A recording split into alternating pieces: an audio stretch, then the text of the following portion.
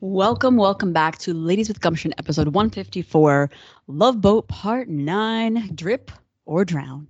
I am May, and I'm here with, Tatiana. And Jessica. as always, we typically recap all the shows, but this week is the, special week as we go over the ships of the Arrowverse that are still sailing on. Even the ones that have sunk. We will talk about those too. But before that, you can always find us, all our podcasts on Apple Podcasts, iTunes, Google Play, Spotify. We are over on Tumblr, ladieswgumption.tumblr.com for all your lovely feedback. You can send all that too as well to ladieswgumption@gmail.com. We have been doing Patreon episodes, exclusive Patreon episodes about different things that are not DC TV related, like WandaVision, Falcon the Winter Soldier. We did Loki, we did Shadow and Bone, we did Black Widow, we did Mortal Kombat, Godzilla versus Kong, In the Heights. As you can see, we're very eclectic. We do everything and anything that you want us to or that we want. So if you have any suggestions, something that you watch that you really want us to talk about, we would love to do that as well for you. And you can sign up for our Patreon at patreon.com/DCTVGumption. In the news, we have Xolo Maridueña, am I saying that correctly? In talks to play Jamie Reyes, aka Blue Beetle, for the HBO Max exclusive movie. Thoughts on this casting? I love the casting. I think the last name is Maridueña, but I don't know because I have not heard it said, but that's what I imagine. When there's an X, sounds right. I don't know how you pronounce it. I'm sorry, people with X's in their names. I don't know. I would say like a Jolo, but I don't know. Yeah, it could be. Yeah, I feel like it's most like because for example, like Xavier would still be Javier. So but it's probably not Holo. So it's probably Xolo. It's Xolo or something like that. Anyway, yeah. Either way, excited for the casting. And I'm just excited in general to see Jamie Reyes, Blue Beetle. I feel like HBO Max, or just in general, like streaming stuff, has been doing really well. Like people are invested in it. So even if it's not going to be on the big screen, it's still like people are going to get talking about it and be excited about the character. And it's great because we're not really, we've been going to the big screen, but not as much as usual, obviously, for obvious reasons. So yeah, everybody can have access to this. I think, it's more accessible. Which I think, people always talk about, why are some certain ones going to streaming or not? And I do think it is because a little bit, the streaming is like a testing ground to see like where the appetite is for it. And then that can open up to bigger and better things. But I also think just streaming is just more accessible in general than going to the theater. So it just gives people like a way to be introduced to a new character. And free 99 included with your HBO subscription is a lot more attractive than trying to go out to like a theater. So I think this will work out well, and I'm excited for him and just like the movie in general. So it's good luck. Indeed it is. And then we also have Saturn news. Supergirl's last day of filming was the other day, so everyone said goodbye, and it was really sad just to see it because they had these great group pictures, and it just like I love the cast. Like everybody was there, like Yeah, we had Wood is back. You have like Jeremy Jordan's back. The mom's back. Danvers' mom. Yeah. So everybody is on deck for the last days. We forget the I don't remember. I don't remember the legacy of the show. So everyone's coming back for the final stretch of episodes, and that's gonna premiere in a couple weeks, so that's very exciting. But yeah, just sad that it's ending, but happy that it happened. As they say. Yeah, don't be sad it's over, be glad that it happened. And then the Suicide Squad, which is a sort of sequel to 2016 Suicide Squad, is now out in theaters. It is so much better. It is so much better, yes. It's on HBO Max, which you can watch it, which we'll probably talk about that eventually as well. And then the Doom Patrol trailer, so that's coming in September, which is very exciting. So they released the first trailer, and there was a lot going on. I did not, absorb it all, but it looked, it's Doom Patrol's a good show. And then they're trolling what if tag on Twitter. I feel like all of the DC shows are trolling. Peacemaker had like a thing about like, what if I didn't want, and he's like, I can't even write it out. I can't even write out peace all the way. I know it's lie. Amy's like responding. They're like responding to like people that were commenting. It's like, even when I die, I will rest in peace. That's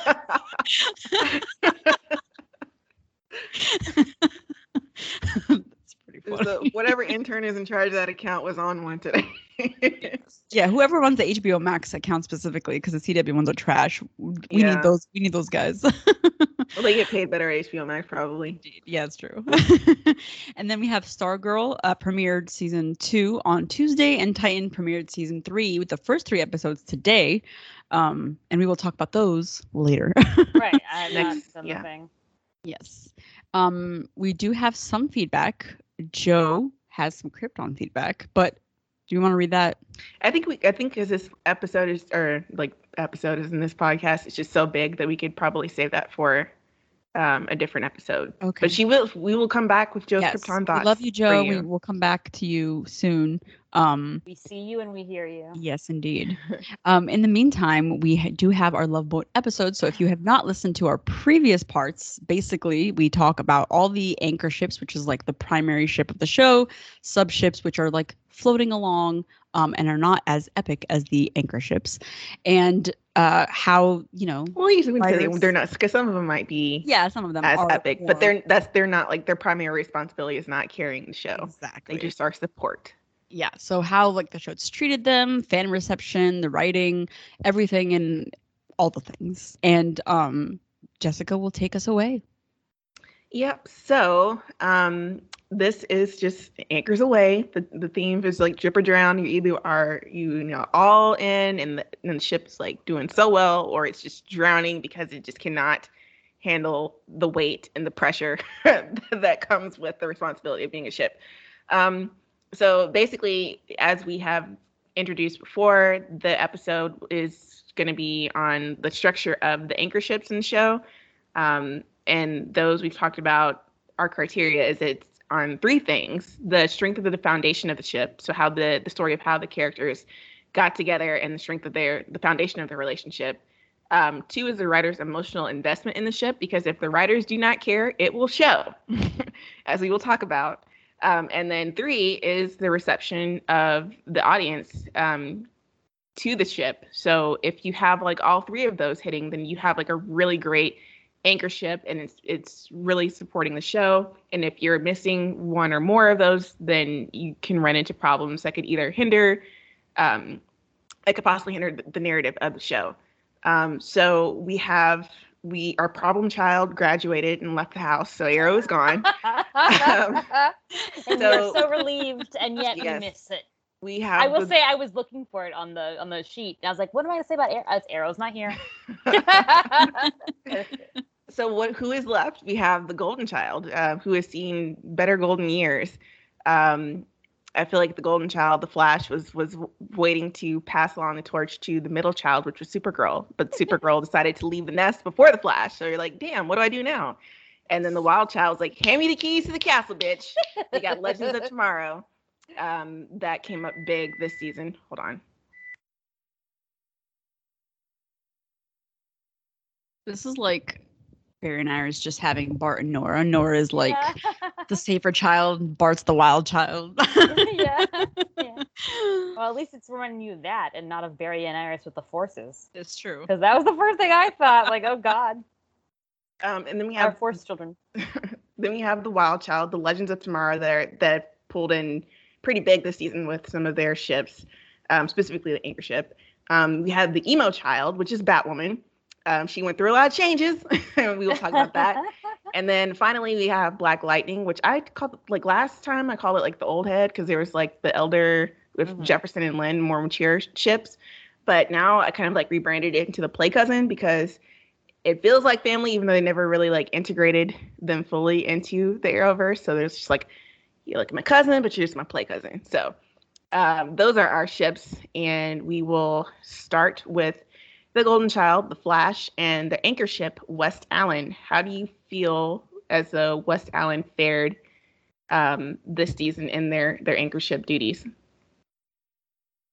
Well, I think that they are still going strong. Are we just jumping in? Why does it feel like, I feel like we're so, I'm like, wow, we're already starting. We're already here. But anyway, I also They can't don't need believe- an introduction. Exactly. I also Okay, can't believe. do you want me to we're give you an arguing. introduction of No, what? I no, can it's do that. fine. I can do that. It's fine. I was just trying to like. No, we let's got get a the lot of ball makeup. rolling. You're right. Yeah. Let's get the ball rolling. But like Anchor Ship, season 7 saw Barry and Iris. They at the back end of season 6, we had the Mirrorverse, and so finally, season 7, Iris gets out of the Mirrorverse. A little bit of a bump in the road because Barry kind of like lost his emotions, and so he pulled her out, and she almost like died, but she was cool. So they kind of reunite to stop the Mirror Monarch, and we flow into season 7 where they create the forces in the process of trying to get Barry his speed back, and having forced children is not all it's cracked up to be because they are not appreciative and want to kill each other. So they had to deal with that during the first half of the season. And in the back half of the season, Godspeed comes back into play. And we also get Barry and Iris' children from the future. So there's, on the surface, a lot of family building, family references between Barry and Iris, and allusions to them being parents. And that is basically the themes of the ship for the season. So how do we feel like the writers executed their themes and ended with West Allen vow renewal? Cannot forget that because that saved the whole season. But how do we feel like the writers executed their thematic elements for the ship? Yeah, I think that like the way that you put that is correct, right? Because it's not like it's not like the theme there of West Allen and what they were trying to push through was bad. It makes sense, right? They are a family. They are ready to be parents, and now they're going to transfer. Their love is all powerful, and now they're going to like pass down that legacy, just as the show is passing on its legacy in its twilight years. And yet the execution of these concepts was so bleak. I don't know what the problem is. I guess partially we can just tell that our beloved Eric, my little meow meow, is just very all over the place, right? It's hard for him to keep track of the story he wants to tell or the way that maybe he wants to tell it. And so a lot of times West Allen got lost in the mix of unnecessarily cheesy storylines that we never asked for in the first place. Plus, maybe the pandemic situation also led to slightly less affection than we would like, or the way that we would have normally have expected it. So while the audience still obviously wanted West Allen and was looking forward to more West Allen, the storyline did not deliver in the way that it was intended to. So I still feel like definitely the vow renewal, the fact that it happened in the finale, and the fact that it was connected to the most exciting thing of the season, which was the tornado nut twins showing up, still shows that West Allen are kind of the driving force of the show. But because there wasn't any like gas in the tank for most of the season overall just felt like it was really dragging. And even when it was about West Allen, like sort of, kind of, with the Forces storyline, right? And like, oh, West Allen are gonna be parents. The way they went about it was just like such a roundabout way of doing it, and just so many unnecessary hoops to jump through to get to what could have just been an interesting story of West Allen preparing to be parents. In a straightforward manner. We did not need to have like, big Nora or Speed Force Nora or whatever we're calling her. So yeah, that would be my overall thought on it. I think that they definitely like took a lot of hits this season, not in a way that like affected the actual ship or like the integrity of the ship, but the integrity of the show, right? And the strength of the ship to push the show forward. It needed a couple repairs, which, the finale gave us a boost. So hopefully next season we'll. It was a nice little patch job. Yeah, exactly. Exactly. How did you feel, May? I mean, generally the same. I do still like the aspect of that West Allen as a ship can inspire stories, like the fact that their love rebooted the Speed Force, and the whole concept, as cheesy as it is, like love saves all, and they're like, to say dialogue like "Our love is as strong as the lightning bolt that hit me 7 years ago," things like that. So it's like that they're still there. They're still very much anchored. I think Eric mentioned, as you know, as much as he is all over the place, he thinks that this is the greatest love story on television. I was like, that's really sweet. But sometimes, Eric, we would also like you to show that more, because I feel like, yes, West Allen started and ended strong as a couple. So like they always end up bookending the seasons, because like the beginning of season 7 was technically the end of season 6. We always have those reminders of how strong of a couple they are and that they are the driving force of the show. But I will agree with what Jess will say, and that the writing isn't as deep for them anymore in the middle of the season. They're like the Arrowverse trophy couple the writers bring out to show off, polish, give them great moments to bookend the seasons, and then get back to whatever the hell else they're trying to do. They forget about them a little bit, and then they bring them back out to remind everyone like what is at the heart of the show. And I wish they would just remind us more often, remind themselves. Like they're reminding themselves. Yeah, we remember. Everybody wants that. Fans are still like 7 years in. People are still clamoring for more West Allen. Like it clearly is a very popular ship, no matter who still hates on it or whatever. But they trend whenever they have big moments. Iris always trends too. So it's like the anchor is there. They are strong as a couple. The fandom is strong and wanting to see them as a couple. And I feel like the writing isn't always good when it comes to like showing us the smaller moments. Like Tati said about the whole, wanting them wanting to start a family.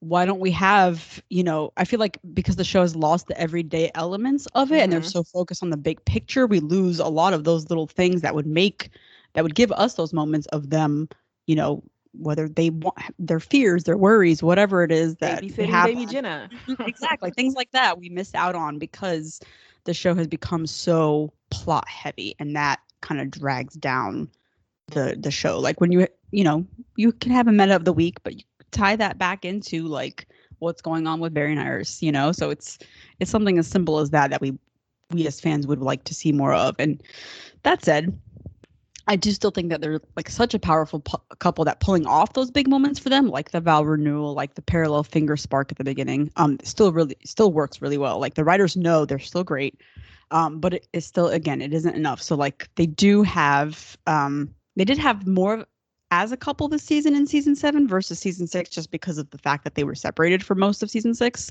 and then the first half was more focused on like, oh my God, Barry's gonna die, psych. But then we just need those little moments. So there's still the gold standard, but I like wish that the writers would really remember that, gold needs to be taken care of if it's going to continue to shine brightly. You gotta polish it. You gotta clean it.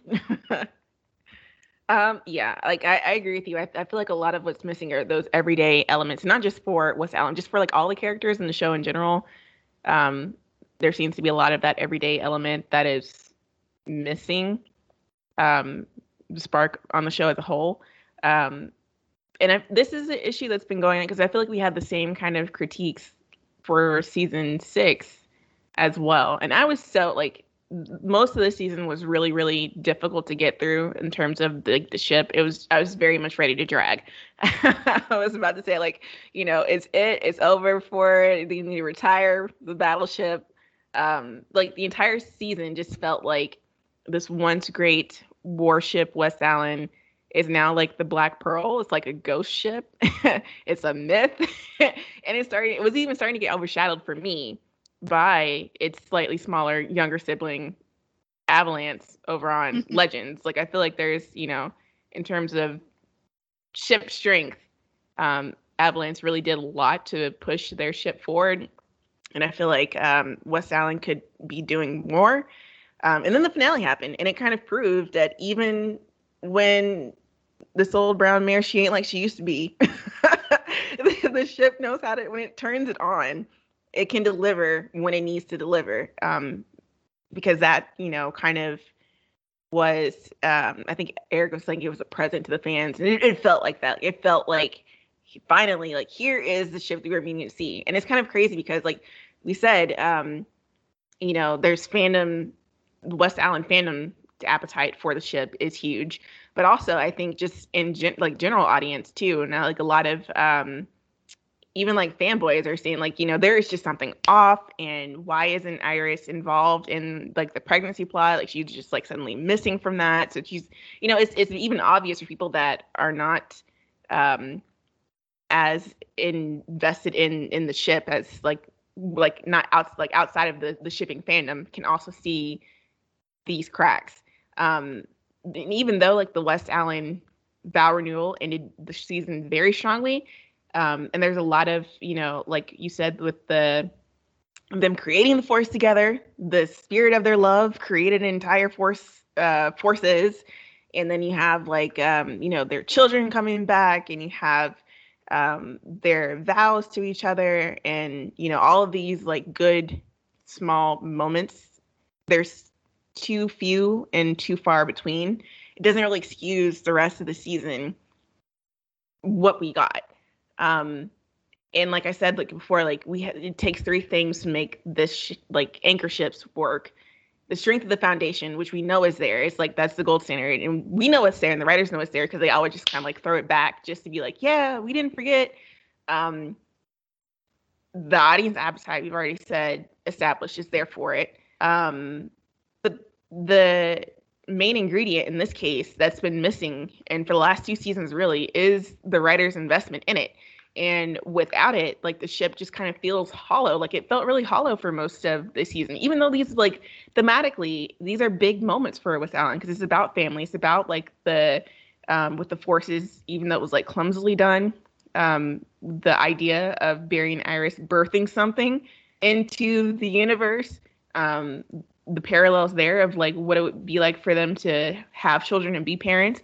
The actual story of them trying to have babies, felt really hollow because Iris is missing for half of it. So, what should be strong thematic elements and what should have just boosted the ship to another level, it just kind of was more of a whimper than a bang. So I feel like that is an issue. And Eric talks like all this like flowery language around how beautiful the ship is, but we don't see any. I feel like they are just taking it for granted that it's the gold standard and people love it and that they don't have to work for it. So that is kind of like an issue. There's like a lot of like surface level focus, but no real like investment to help them anchor the story, which is what they're supposed to be able to do. So that being said, they do have some support in other ships, but do we really have, like, I feel like there are established submarine ships, secondary ships, but can they even like, the writers are already struggling with West Allen as an anchor. Did they really do any better with these submarine ships? Let's discuss. So we have 2 canon and 1 non-canon, but almost canon. So we have Sisko and Camilla, which their season ended with them leaving Central City. Camilla was also trapped in the Mirrorverse, so there was a parallel there between Cismilla and West Allen in that, loved one is separated and, the other didn't know it. So they have something similar in that. But other than that, the other main storyline was just them making the decision to leave. And then we have Joe and Cecile. They had a one kind of like moment towards the beginning of the season after like the Force storm. Cecile gets hit and she's unconscious, and Joe's like, "Oh my God!" Once she is kind of like awake and back in the picture, they kind of separate towards the middle. He leaves her for Kramer. They separate into separate storylines, and we don't really see them together for much of the rest of the season. And then the non-canon ship that is on its way to becoming a ship, I believe, is Chester and Allegra. And so they have, they're building their friendship. A lot of the build in this season, Chester is helping like Allegra's story with her Esperanza, her family issues with Esperanza. And then when Esperanza dies and Allegra has a crisis of conscience, Chester is there to kind of like pick her up. and remind her that she is a special snowflake. So, oh, I forgot. We do have another canon one, and I forgot to put them in here. But Frost and Chilblain Oh yeah. would be the other one. Right. And basically, it is an enemies to lovers kind of deal. She thought he was hot, then he betrayed her. Yeah, then he betrayed her, and then they both went to Iron Heights, and then she got out legally, and he got out illegally or something. But then it was like legal, and then like I don't know. It's like it's like a back. The investment was high, as you can see. You know, let's go down the line of the sub ships and what we think they're doing, how they contribute to the narrative or not. Well, I will say I do think the strongest one still is Josiel, even though they have been separated for most of the season, in a like more dramatic way than West Allen have been, or not even dramatic, but just like more obvious, right?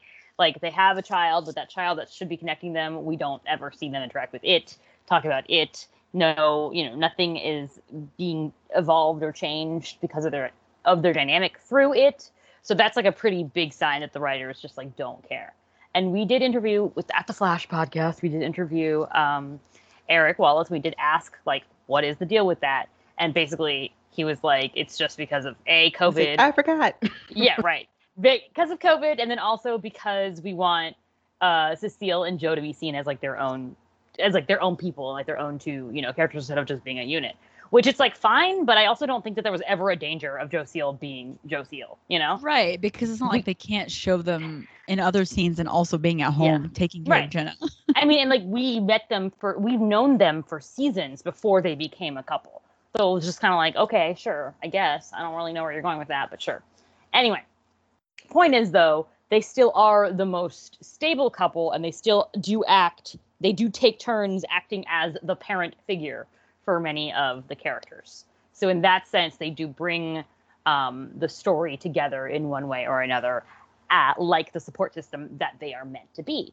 And you can still look at the minor parallel, right, of Cecile asking Joe to marry her basically at West Allen's vow renewal. So we still see that they kind of like go hand in hand for the writers in one way or another.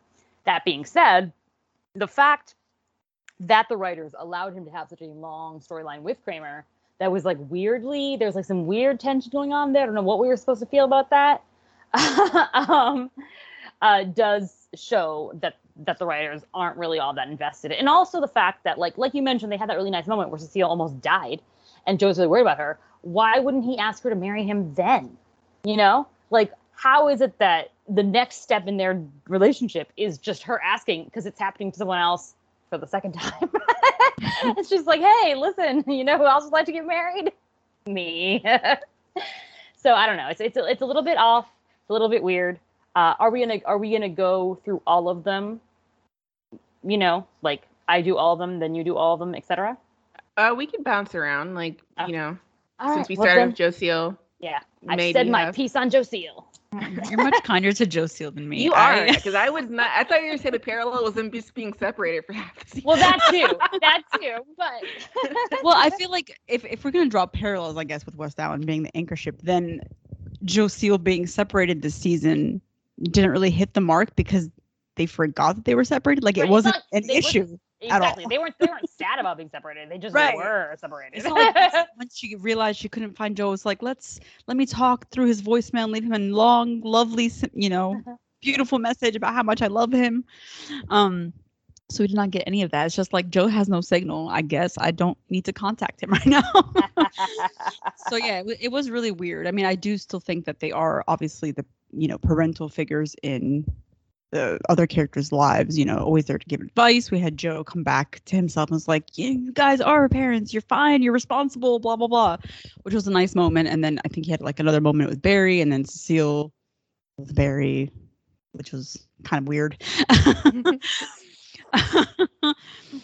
Never forget. And I feel like it would be more interesting if they did act more as a unit, because I feel like Cecile on her own tries too hard. I was gonna say, like with Joe, it'll be like a reminder that yes, these are the elder couple.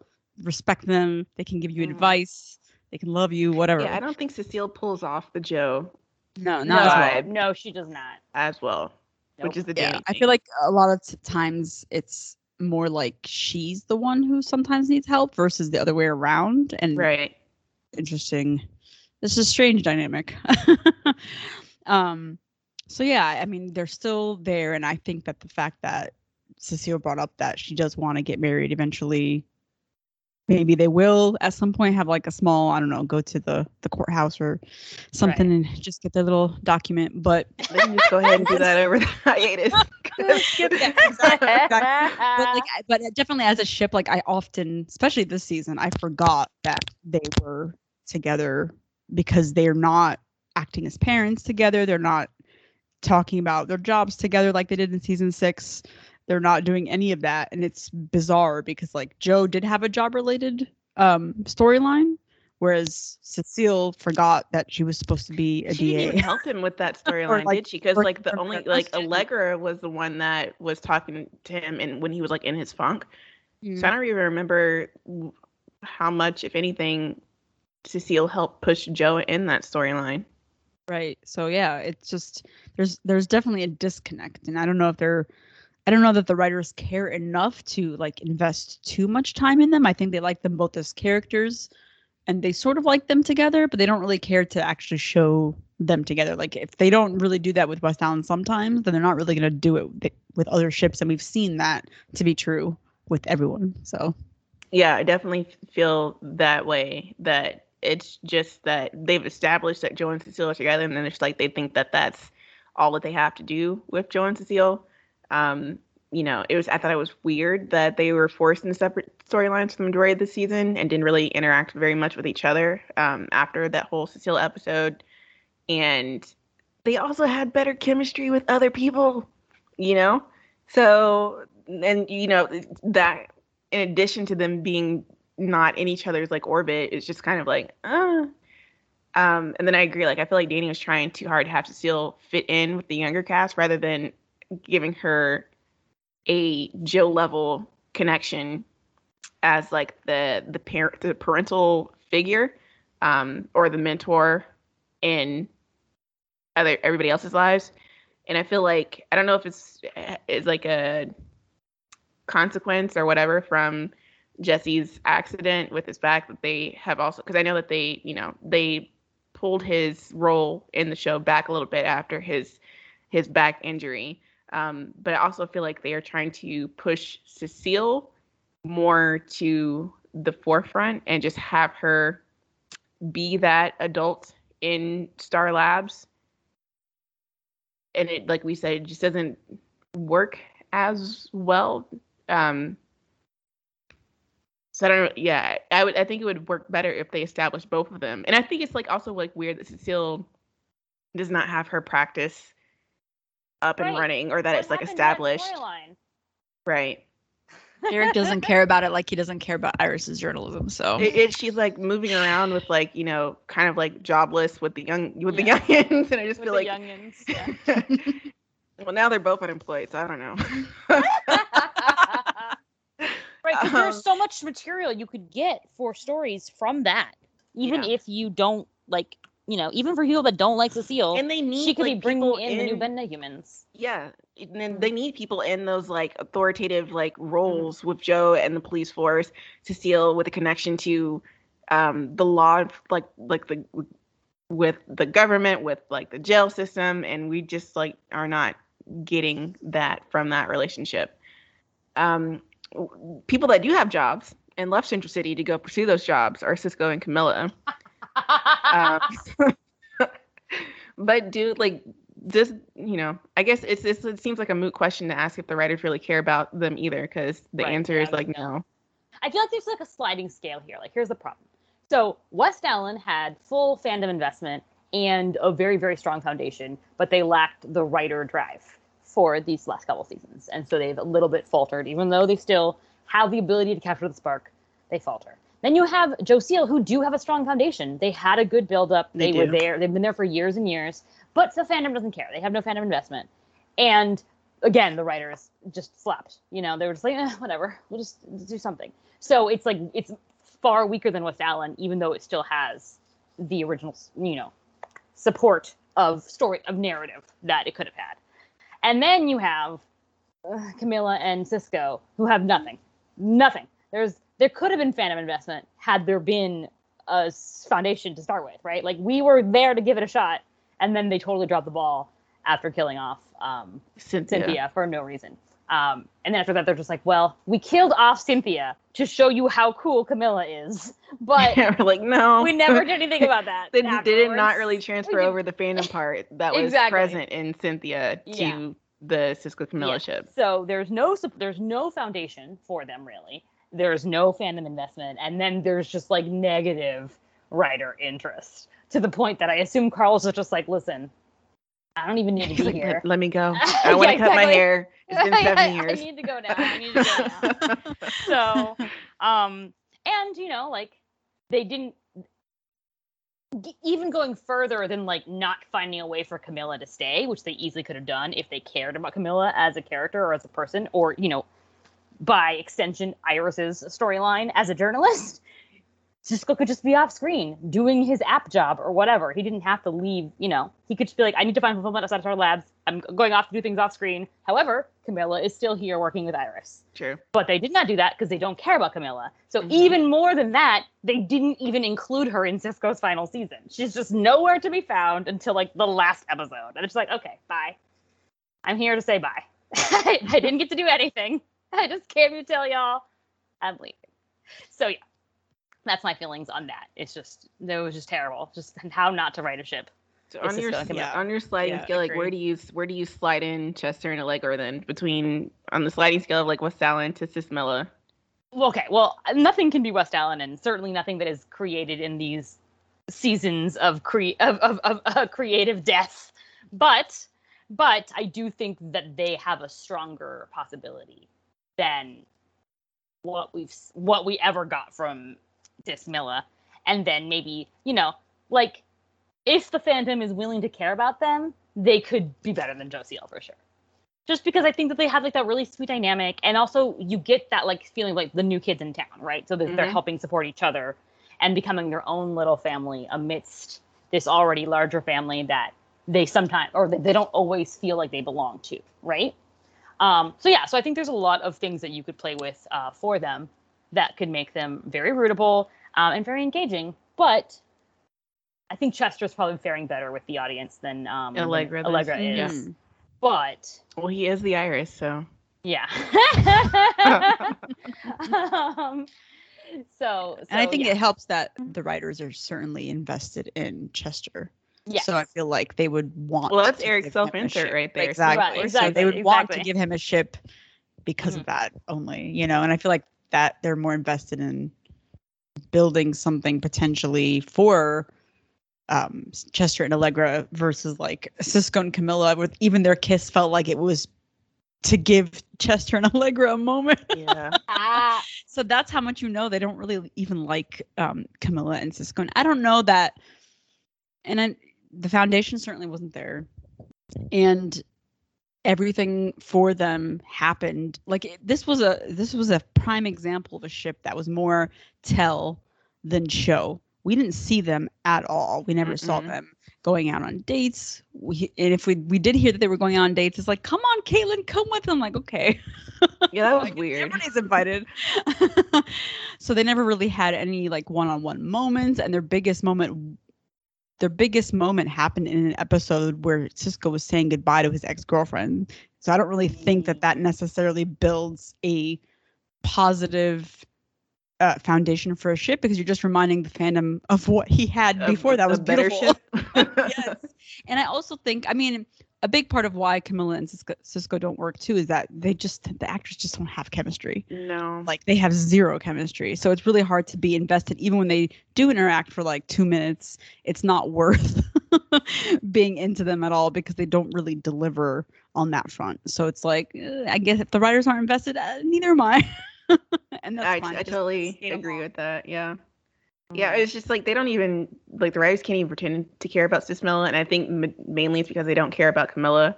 And you're right that it was just mostly tell instead of show. And it's like, I'm gonna kiss you so hard off screen, and you know, like I said, like there's that parallel with both between Camilla and West Allen, in that Camilla and Iris had some time in the Mirrorverse, and they just didn't really connect that with Cisco and Camilla at all. In season 7, she wasn't really there, just in general.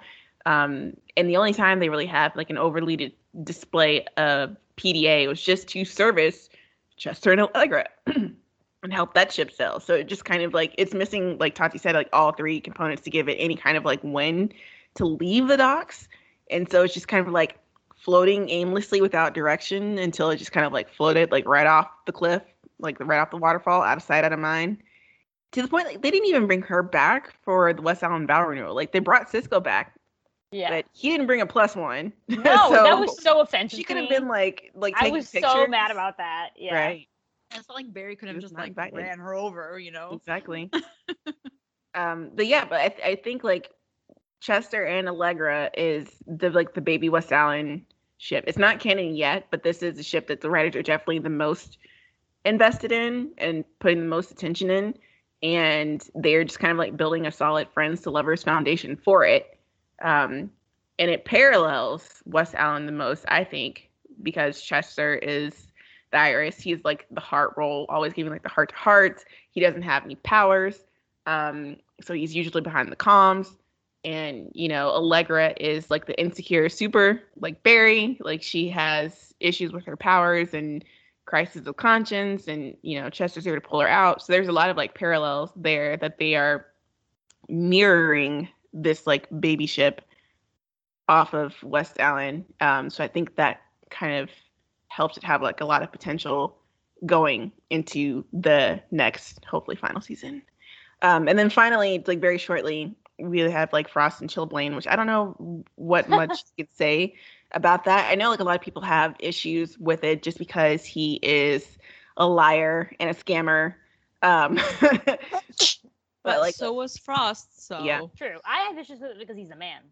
Frost clearly. Yes, that's true. My issue with it. That he's but I think also like trope wise, it is like straight out enemies to lovers, and should work technically. But I think the other problem is that Chilblain is doing all the work to make it work, and Frost, like Danielle, just does not reciprocate the guy's energy to make it be so wrong but so right. So it just kind of like falters more than it starts. And it's interesting because it like potentially could work in the sense that because she is a reformed villain, she thinks that she could also reform him. So like that, it's would just be classic interesting trope right there. Yeah, like it's supposed to work, but Indeed, it's more painful than intriguing, I guess. Yeah, definitely. Crack of choice. Ship that is not canon, will never be canon, but you think it should be anyway. Joe and Kramer. Yes, Joe and Kramer, let it rise. They had so much chemistry. Yeah. She came out of the scene, you know, she was obviously an antagonist or whatever, and we weren't supposed to like her.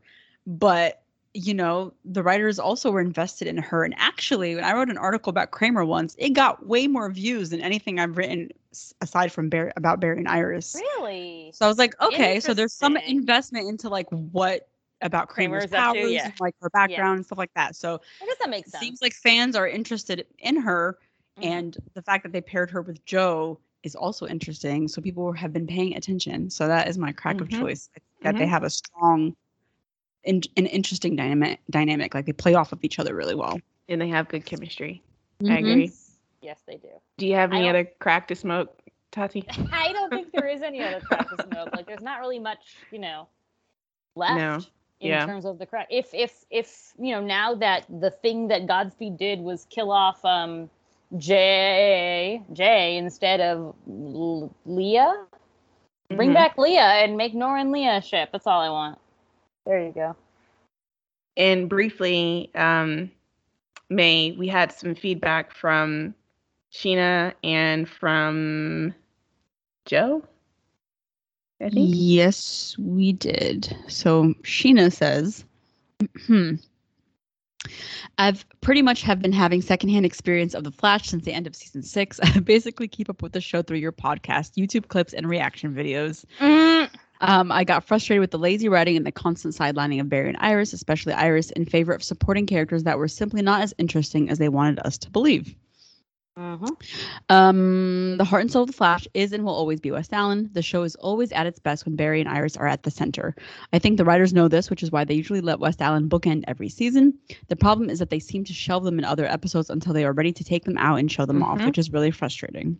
Exactly. Nevertheless, Barry and Iris remain the gold standard, even if they're only given crumbs, and I continue to be in awe of the magical performances of Grant and Candace. Every time I think I couldn't possibly love them more, Barry 7-4.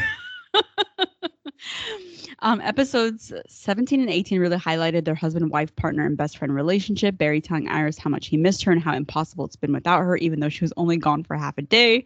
Iris taking over calm since she returned in episode 17. Barry and Iris grounding their kids, standing as a united front and supporting each other's decisions. Barry and Iris coming up with a plan to stop Hart. Speed Force Nora using Iris as her anchor because of her love and connection to Barry. Speed Force speedster husband and wife fighting back to back, iconic. Vow renewal, you and I are our own forces of nature, flash time kiss. I'm still speechless. How can anyone not love this couple? How can you resist being drawn to them and wanting to have even a fraction of this kind of love? No wonder Olicity, Joseel, Caitlin, and everyone keeps trying to insert themselves into West Allen's business. One thing I will always give the show credit for is making it clear that Barry and Iris are it for each other and that there will never be anyone else. They went a bit overboard with the lightning rod and birthing of the forces thing, but I'm glad they didn't insert a third person or create unnecessary drama a la CW. It's canon that Barry will always put Iris above everything, like he did in 716 when he was ready to abandon the Godspeed War so he can go with her into the Still Force. It's my headcanon that Iris hides her pain from Barry because she knows he will freak out, which is why I let go of my frustration that he wasn't at her Mirrorverse Survivors meeting. Barry tends to beat himself up with guilt, and Iris didn't want to add more to his suffering, so she doesn't tell him about the experience.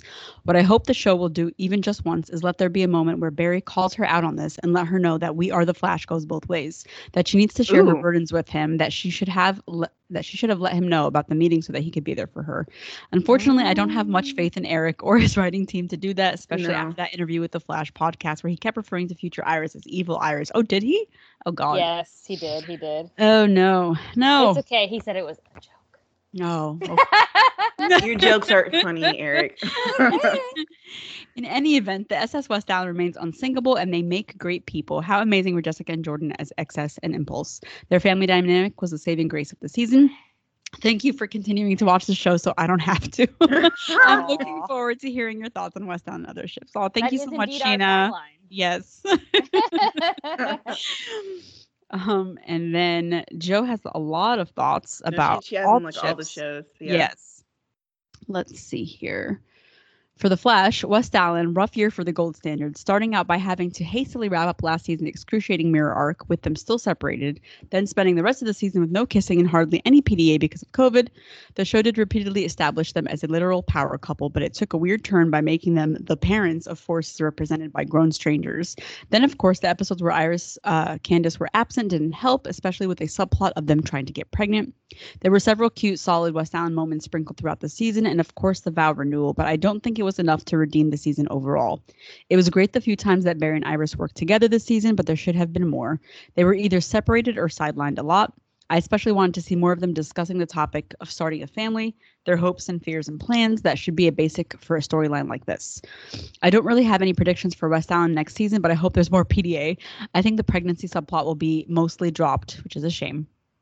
Cisco and Camilla, their only plot was them deciding to leave, but only because Carlos was leaving. At least they got to kiss once. I'm sad they never did more with them. They were too safe and boring. Indeed, that's true. Joe Cecile, did they even have anything this season? Individual subplots with other people, yes, but not really anything together. Their child doesn't even exist, so what's keeping them together anyway? That's right. They do not need to stay together for the children. Chester and Allegra, I can see it, but if they stay just friends, that's good too. Crackship Corner, Joe Kramer, yes. Everyone's on the Joe Kramer train. But is it really a crackship if it's canon in the show? They went from an antagonistic relationship to her powers being activated to same. That is like the biggest like West Allen parallel. Yeah, that's true. Paralleling the gold standard, accident or no. I don't know. That it was a major parallel. So. Yeah. Thank you so much for your feedback, everyone. And so now we leave our SS plus Alan to go over and take a look at the middle child, which is Supergirl. This is only half of Supergirl because we only have the first half of the season. And Supergirl is weird in the sense that it tried a romantic anchorship for the first 2-3 seasons of the show with Jimmy Olsen and then with Mon-El, and then they're like, we don't like that. So they've kind of shifted aimlessly. Their strongest anchorship throughout the series has been the Danvers sisters. Last season, we had Supercorp in the anchor position just because so much of the thematic elements of season 5 had to do with Kara and Lena's struggling relationship. But this season, we start out with Supergirl separated from the rest of the Super Friends.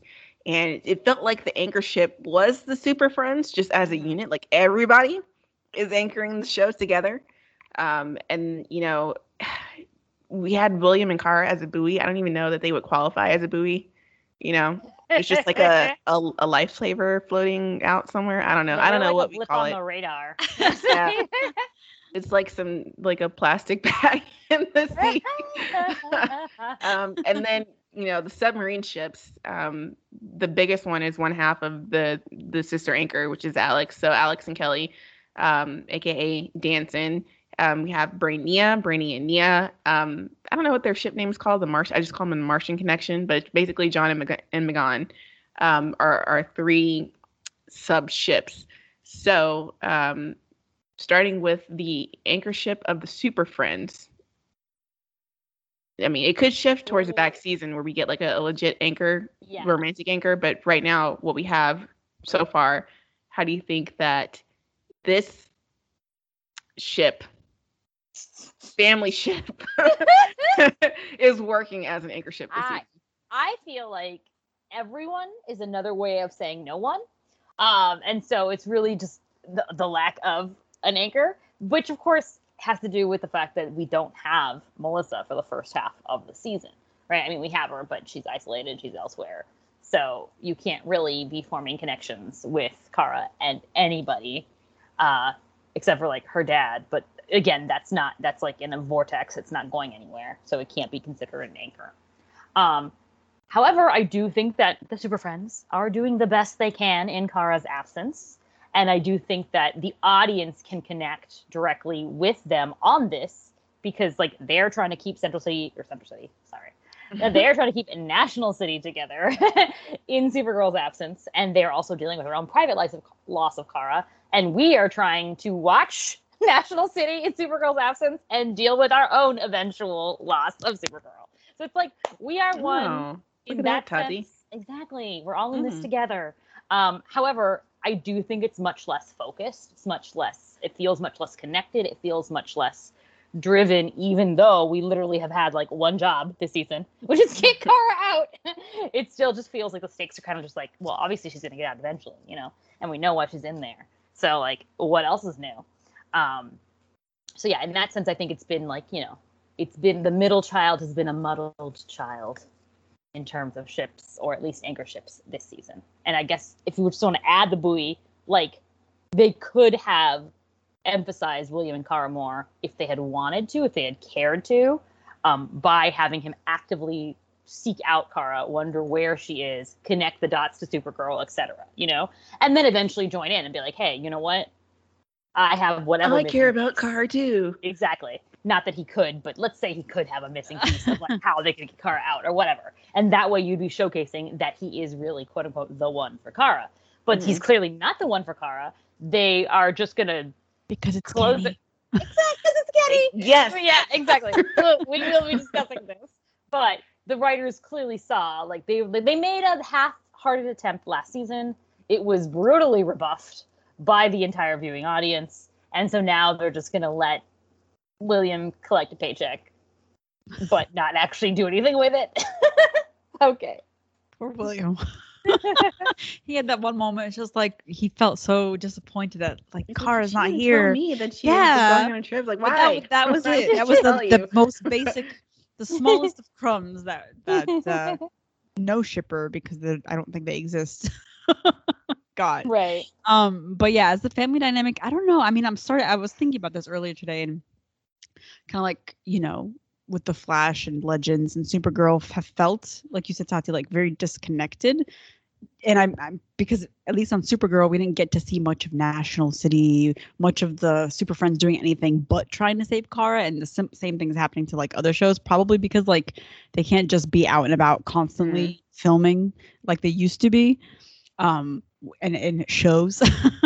It shows in these very isolated storylines that, are built around one thing, and then it kind of just gets old very fast, which is what happened with Finding Supergirl. But I do think the Super Friends, like of every supporting cast in the Arrowverse, I think Supergirl has the strongest, where I think the general audience cares about like everybody, Lisa, and they care about Alex, and they care about my God. Yeah, you don't care, Brainy. clearly. I care. I forgot. Right. I care. What do you mean? And I'm like, I couldn't remember her character name. They care about Nia. They care about Brainy. So everyone's sort of like, we had fun with the time travel episodes. Like they can take breaks from Kara sometimes, even though it does feel like they're taking a break from Kara, but it doesn't feel like, oh my God, I can't believe I have to watch these people. You know what I mean? Right. So it really does help that dynamic.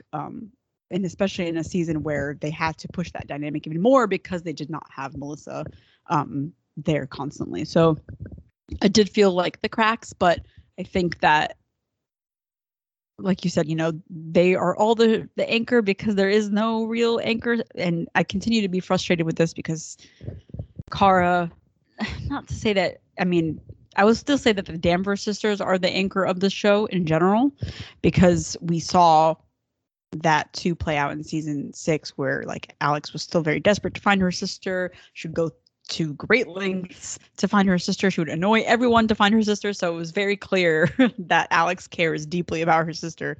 So they're still very much like at the heart of, the primary relationships on the show. Yeah. And I think that sort of helps to drive it forward, but it also hinders Kara in growing another type of relationship as well, if that makes sense. Yeah, I feel like at the base, like as a series, it's the Danvers sisters. But then since Alex is also like the primary support in the subship, it's like whenever Alex got a love interest, then that's when Kara had to shift. So in season 2, 3, she shifted to Mon-El, and then season 4, it was back to the sisters, and then I guess when Kelly came in like season 5, and then that was Carolina, and so now like I think with this one, I said Super Friends because it's like Kara is separated from them, and they all have very strong feelings about not having Kara in their lives, and obviously like Alex has like the strongest and most irrational reactions of that, just because like she is her sister. But it just felt like everybody was like spiraling from the loss of Kara. And so that's kind of why it felt like a group project that they all had to like anchor the show and be like, Kara, why? And remind us of why we love her. And I mean, it works in some ways, but I also just felt like it hindered a lot of the characters. I think having the characters hold down, I think you're right that Supergirl has one of the strongest supporting casts, in that the fandom genuinely loves every single character.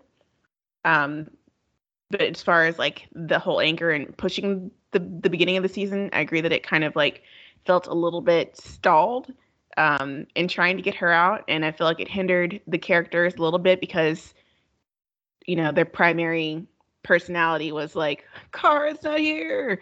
And it kind of like slowed down some of their other like personal like progressions. So everyone's kind of angsty, but no one really moves forward much. And then William is just like forgotten as quickly as we see him, and like he doesn't even have any like stake in Kara being absent because he just not supposed to know that she's Supergirl. So I cannot imagine them planning to end with a William Kara endgame. I just don't see it. So, because that ship, like Tati said, it doesn't even progress because he doesn't even know that she's in danger, or that he should be doing something. So they're gonna do what they did with James and just like forget that ever happened. I probably. But what about like with the submarine ship? So the Anchor Friends, it's a group project in the Anchor, but as far as the submarine ships, how did we feel? A lot of with Danson, a lot of that had to do with Alex angsting over Kara. But towards the end of the first half of the season, Kelly, she's also dealing with her own issues of not feeling like she is a productive member of Super Friends. She and Lena kind of have that in common, and it kind of ends with Kelly moving towards the direction of becoming the Guardian. So how do we feel about their story in this first half? I think that's pretty much like you just said how I feel. Like I think that they're like a very sweet ship. I love their dynamic together. I think that there is good fandom investment for them, and good foundation for them. But just like right now, it's not like a problem. Like they haven't done something wrong or like brought it back, but they haven't yet used it to its full potential, which hopefully will be the reciprocation of support from Alex to Kelly. That is what we want to see. And then maybe we'll eventually get to like a wedding for them. Because remember, once upon a time, Alex wanted to get married. She wanted a lot of things. She wanted a kid too. Yeah. So and you're right, and we put that on pause too. Let's bring that full circle. Let's get them married. Let's have some babies. I want to see it. Let's go.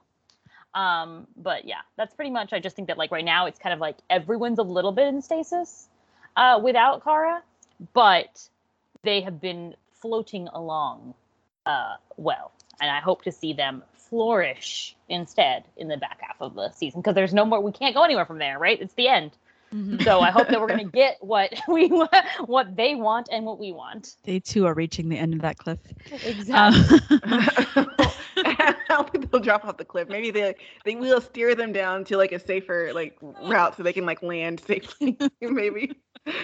But yeah, I pretty much agree with that too. I mean, I think last season Kelly did have more stuff because she did have like they showed relationships with other people besides Alex. Like we saw her at her job. She got a little bit to do with like helping people and Obsidian and all that stuff.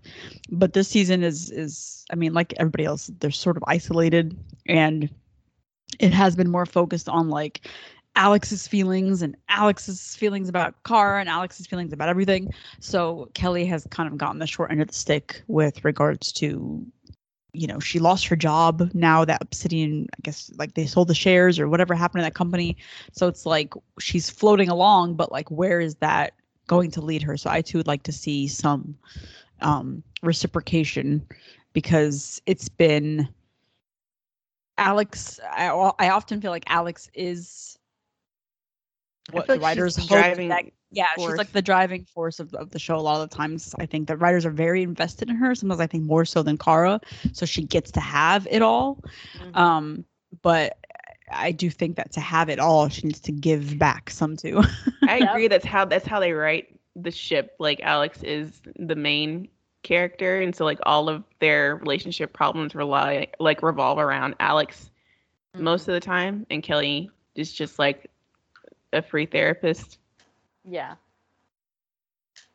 But yeah, I feel like hopefully in the first half, definitely with Alex just like being so emo, it was like heavily lopsided for her support, even though, like you said, Kelly lost her job, and she could use some support too. But I do hope that with her on this road to becoming Guardian, then that opens up a lot more possibilities of them coming on a level where they're, on the same level in their relationship. And then, like you said, getting married, adopting a kid, so that the ship can end on a balanced and happy ending. And I think they're the most likely ship to in the show with like a big romantic thing. Yeah. True. Yeah, because Alex is the main character and Kara's just there. It's Alex and friends. No, just kidding. But another strong ship, and I think that they got a lot of strong moments in this season, when the first half of the season, really. Brainy and Nia. So basically, they spent some time apart because Brainy went insane and joined the dark side. And even though he apologized, Nia's like, you cannot do that. I'm not going to be a part of this. But she still has feelings for him. And so, they kind of gradually like reconnect and in the absence of Kara. And then they had this big time travel episode, where they had to go back in time to, a point in Kara's high school life where she bled like once because they needed like her DNA. Individually, like, Brainy is just like so distraught that his involvement with Lex led to Kara being sent to the Phantom Zone, and Nia is struggling with understanding her powers and not having her mom there to teach her how to use their powers. And so we see their ship kind of progress under those storylines. How do you think that the writers are doing with that ship? Is there still the investment there? What do you guys think about it? I think there's investment there. I thought that I feel attacked all the time about this ship. I feel like all y'all are haters of this ship. Who is hating you? You. Everyone. I enjoyed this ship. I'm alone in the universe. I think that you are just like projecting. You're victimizing yourself. I am victimizing myself. Anyway, no, I do think that the time travel episode, especially, or the episodes, were really good for them and showed that they have what it takes to like lead that ship. They don't always get the screen time or the plot points that they could use, but their dynamic is already present in order to provide, the oomph necessary, I guess, if you want to say, whatever, they have what it takes to be more of a ship on the show than they are, which is also true of Kelly and Alex. But I think that this, like, we have gotten to see both sides of the coin with Nia and Brainy. Like, in different seasons, we've gotten to see this person's at fault, that person's at fault, this person's pushing them away, like, whatever. So we've seen a little bit more sides of them. So far, I think it's fine. I don't know that I feel like you said, I agree that the one that's most likely to have like the next big step by the end of the show is indeed Alex and Kelly. And I'm sure that Brainy and Nia are just going to still be where they are, but maybe we'll get like a glimpse into the future or whatever. Maybe they'll finally come back around to like knowing Nora, like, what does this mean for them? Because like I remember back in the early days, we were like, no, they can't be together because he knows Nora, and I was like, okay, but it's clearly not like a thing that mattered. No, I think they forgot that. Yeah, so it would be interesting to see if they ever come back around to it, and like tie it up. Yeah. I would like to see that too, because I forgot about that. But they did go back in time, so something could have happened. They rebooted the multiverse, so things have changed. But I agree. I think that I really like them this season, especially because like last season was very heavily reliant on Nia being there for Brainy being very distant. I did not like that, because he's working with Lex. And I feel like they really found their way back to each other this season. And there was a lot of reciprocation in terms of Brainy now supporting Nia and her feeling like she can't really do this without her mom, and kind of like finding the confidence in herself to be a hero. So I think that all of those story beats really helped them kind of solidify their relationship and strengthen it, as well, because for a little while, they were sort of floating along. The writers weren't, not that they weren't invested in it, but they didn't get like enough moments for them to kind of evolve. And I feel like now they've really reached a place where they're both really strong as individuals and they're stronger as a couple because of, their buddy time traveling experiences, and I think that that's been a turning point because it's allowed them to be way more open and honest with each other, whereas like before they were sort of riddled with like issues of being able to connect emotionally or having communication problems and lying to each other and whatever. So I feel like now they're finally on the same page, and it really shows. Yeah, I agree with that. I feel like that's where I am with them too. Like it feels like they are on the same page, as far as like there's more of a balance with them this season. So I feel like last season, you know, Brainy was like working with Lex, and so he was pushing all this distance. But then Nia would like disappear for episodes at a time, and then she wouldn't come back until it was like to support Brainy and his Man Pain storyline. But this season, I feel like it's more like Brainy is like dealing with his stuff, but Nia is also dealing with her own kind of like character development and journey with relationship to her mom, and they communicate about that. And so there's a, you know, areas for Brainy to support Nia. And I think also just like in his relationship with Lena, and about like, you know, unpacking the tiny boxes that they locked all their emotions into. So there's like growth there. And I feel like that is also influencing his growth in his like relationship with Nia. I thought the time travel episodes were great in how it just kind of like pushed them forward as a duo. I love the whole like little 9 to 5 moment, and how to, you know, calm yourself down and release the anxiety, and the whole prom dance, everything. I felt like those were really, really sweet, and probably some of the best moments for that ship. So it'll be interesting to see how because this is all like while Kara is not there. So when we reintroduce Kara back into the main storyline, does a lot of the space that these smaller ships had to grow, does that kind of affect them? Do they shrink back into the background, or what's going to happen there? So that'll be interesting to see. Then the final ship to talk about is John and M'gann.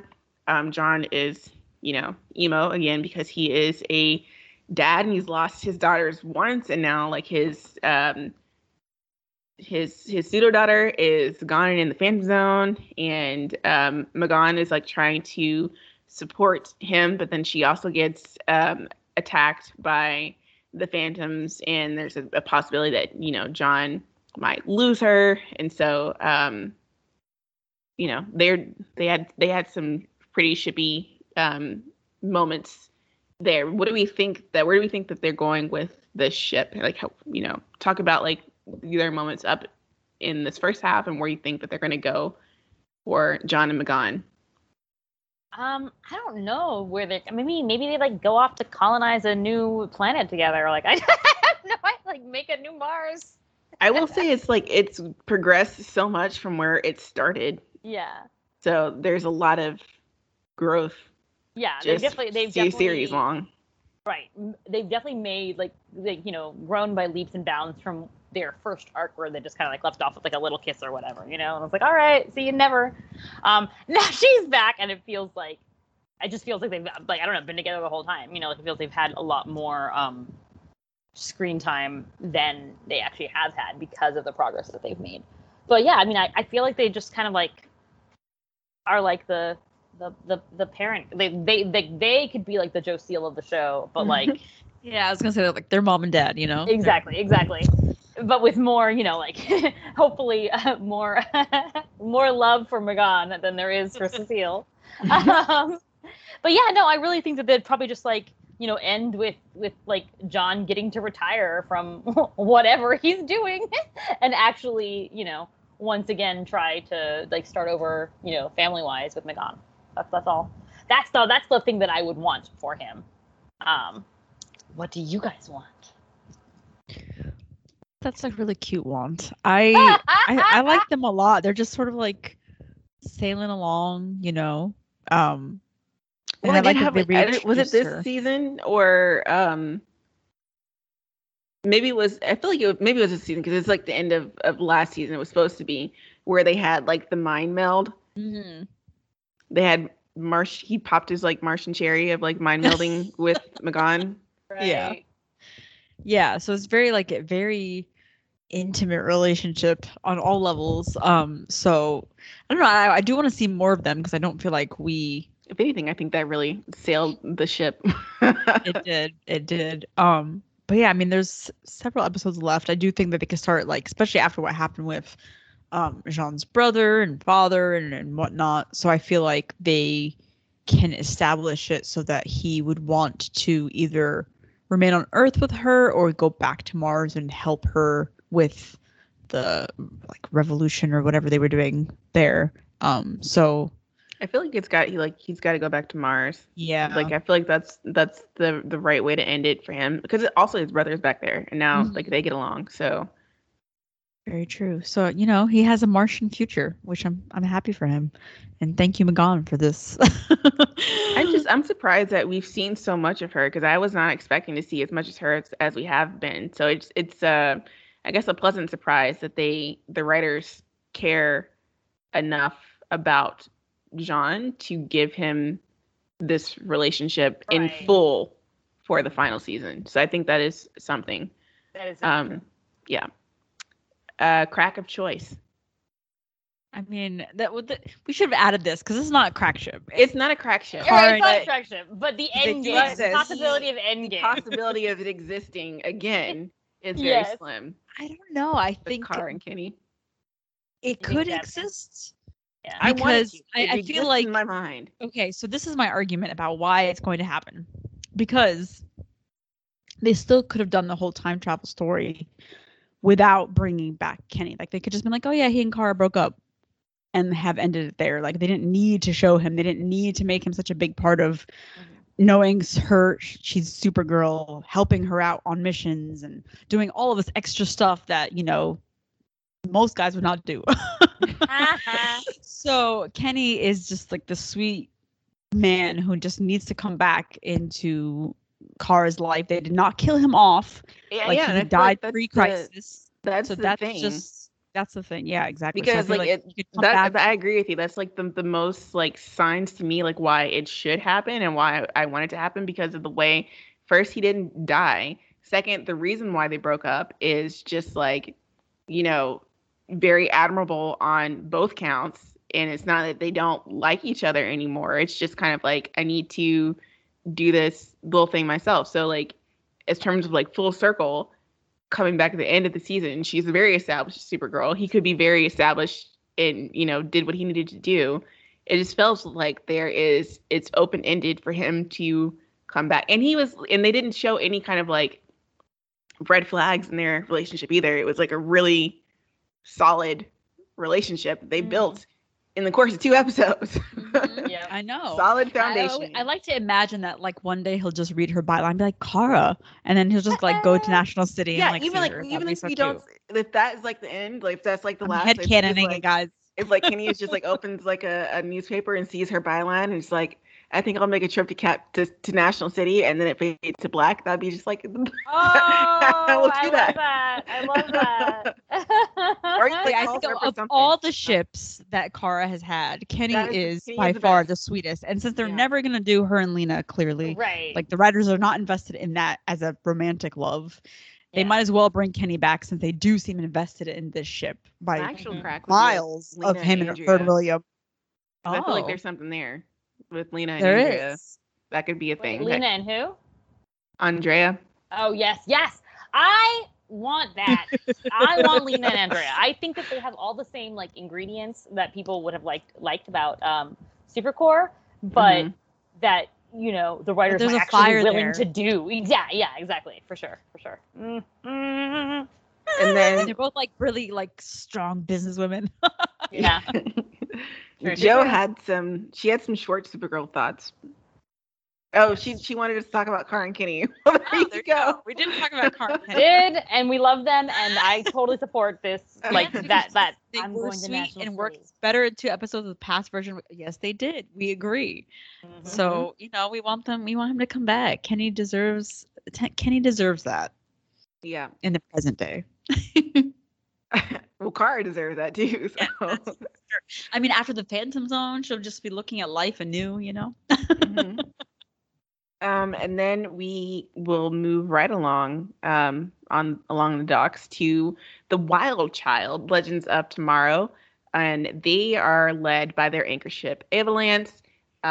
Basically, the previous season ended off with Sarah almost dying and Ava coming. She left the Bureau. The Bureau's no more, and so it was her first season full-time on the ship. So season 5 established the co-captain OTP tagline for this ship and really brought Ava more into her co-captain role.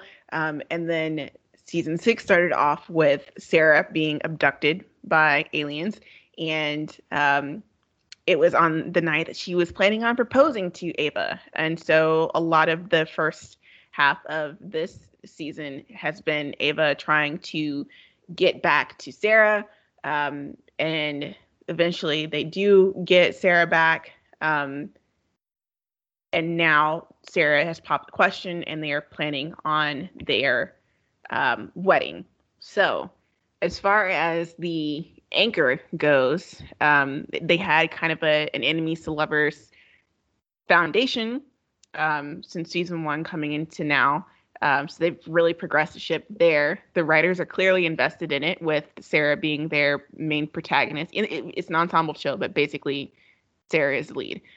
So this is the romantic lead ship. So there's writer investment there. It has huge amount of fandom investment. So that's like tick, tick, tick. How do you feel like Avalance as a ship progressed? And why do you feel like it is superior anchor ship in the CW Armada? This year, yeah. This year, yes. I would say that, like, while I might argue that Legends of Tomorrow, this has not been one of its strongest seasons. Mm-hmm. It's had some really like high points in terms of episodes, but overall the progression of the season has been a little bit weak. That being said, the strengths of the season have been from its ships. Most especially, of course, Avalance being the largest ship and the one that drives the story forward the most. But they managed to do what the Flash, did the Mirrorverse season did as not as well. Yeah, did not as well, but they tried to not do as it effectively. And I would say the Mirrorverse it did work. The Mirrorverse one worked. Then what they tried to do this season, not so much, right? And it certainly didn't even try with Josiel, etc. But by separating the ship, and then having one person's drive to get to the other be what's sort of pushing the stories together, that part worked really effectively. It strengthened Avalance's bond, and it even strengthened the bond of the team as a whole, right? Because the whole team is trying to get Sarah back, both because they love Sarah on her own and to help Ava, right? Because they love Ava and Ava loves Sarah. And that's, I guess, also, something that Supergirl was trying to do without the ship part of it. But still, like, Supergirl also was doing that, and it also didn't work as well as Legends of Tomorrow. Legends of Tomorrow had the best recipe here. Whether it was because they spent the most time with Sarah and how Sarah is getting out of a situation, so it does feel like two nearly equal sides, meeting in the middle, or if it's just because the writers are still more invested in those characters in that ship than the writers of Supergirl have ever been invested in Kara, and that the current showrunner of The Flash is necessarily invested in, romance. So anyway, overall, very good. A+. I love it. We had some really big moments, and smaller moments that paralleled and called back to each other, so that we see how much the writers pay attention to Avalance and care about the ship. We still have people like, the peanut gallery, like Gary, egging on the ship from the sidelines. And we have some like echoes of the smaller ships, even though for some reason they all involve Zari, that tie us back. They do. Zari's getting busy on all fronts. Yeah. That tie us back to Avalance. So yeah, overall, I think there was just like a really, really well constructed in terms of its ships. And I think it's because Legends of Tomorrow is a show that lives and dies by its relationships, whether they're platonic or romantic. or like some kind of gray area in between. Yeah, or whatever they are. Like just the dynamics between characters is the reason that you would watch Legends of Tomorrow. There's nothing going on in Legends of Tomorrow if you don't care about the characters. So for that reason, maybe that's the reason they always pay special attention and make sure that, you know, they're doing something worthwhile with said characters. There you go. There certainly is a lot of team building. Yes. Which this last bowling episode has shown us that is important. Oh my But we'll talk about that later.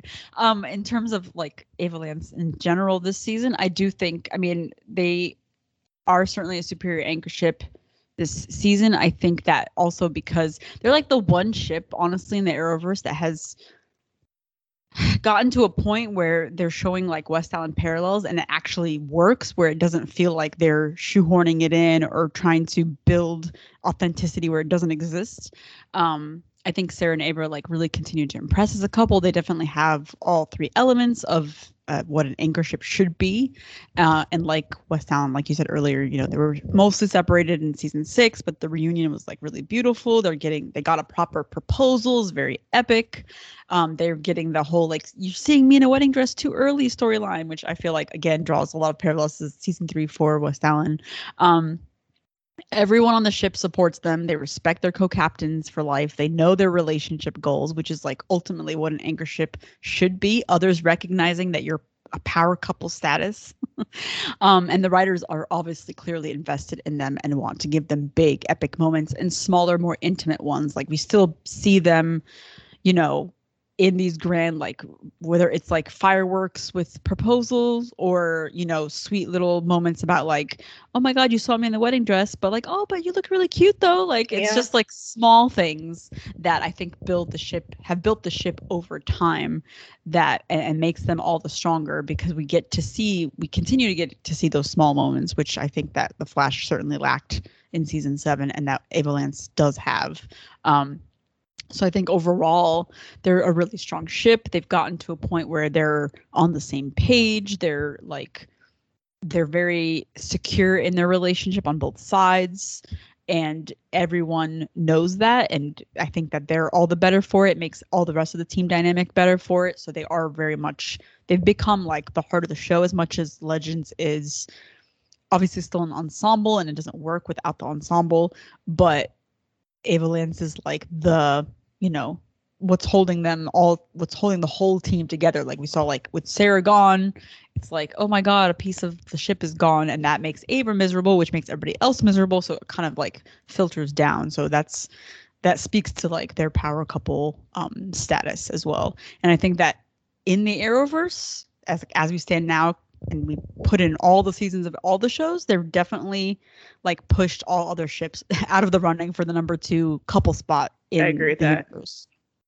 I definitely agree with that. Definitely, yes. In the series, in the entire series of ships, I definitely they're in the silver position, the silver standard.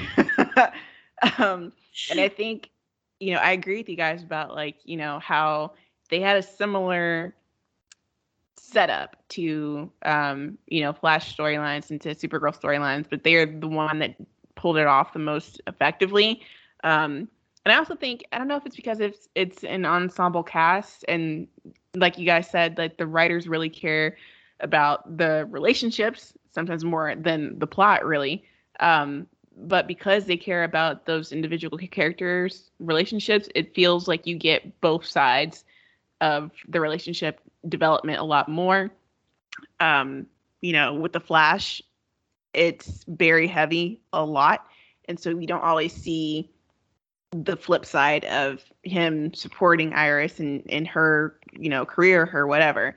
But with Avalance, they had the whole last season to really establish as co-captains of I was gonna say co-captains of tomorrow.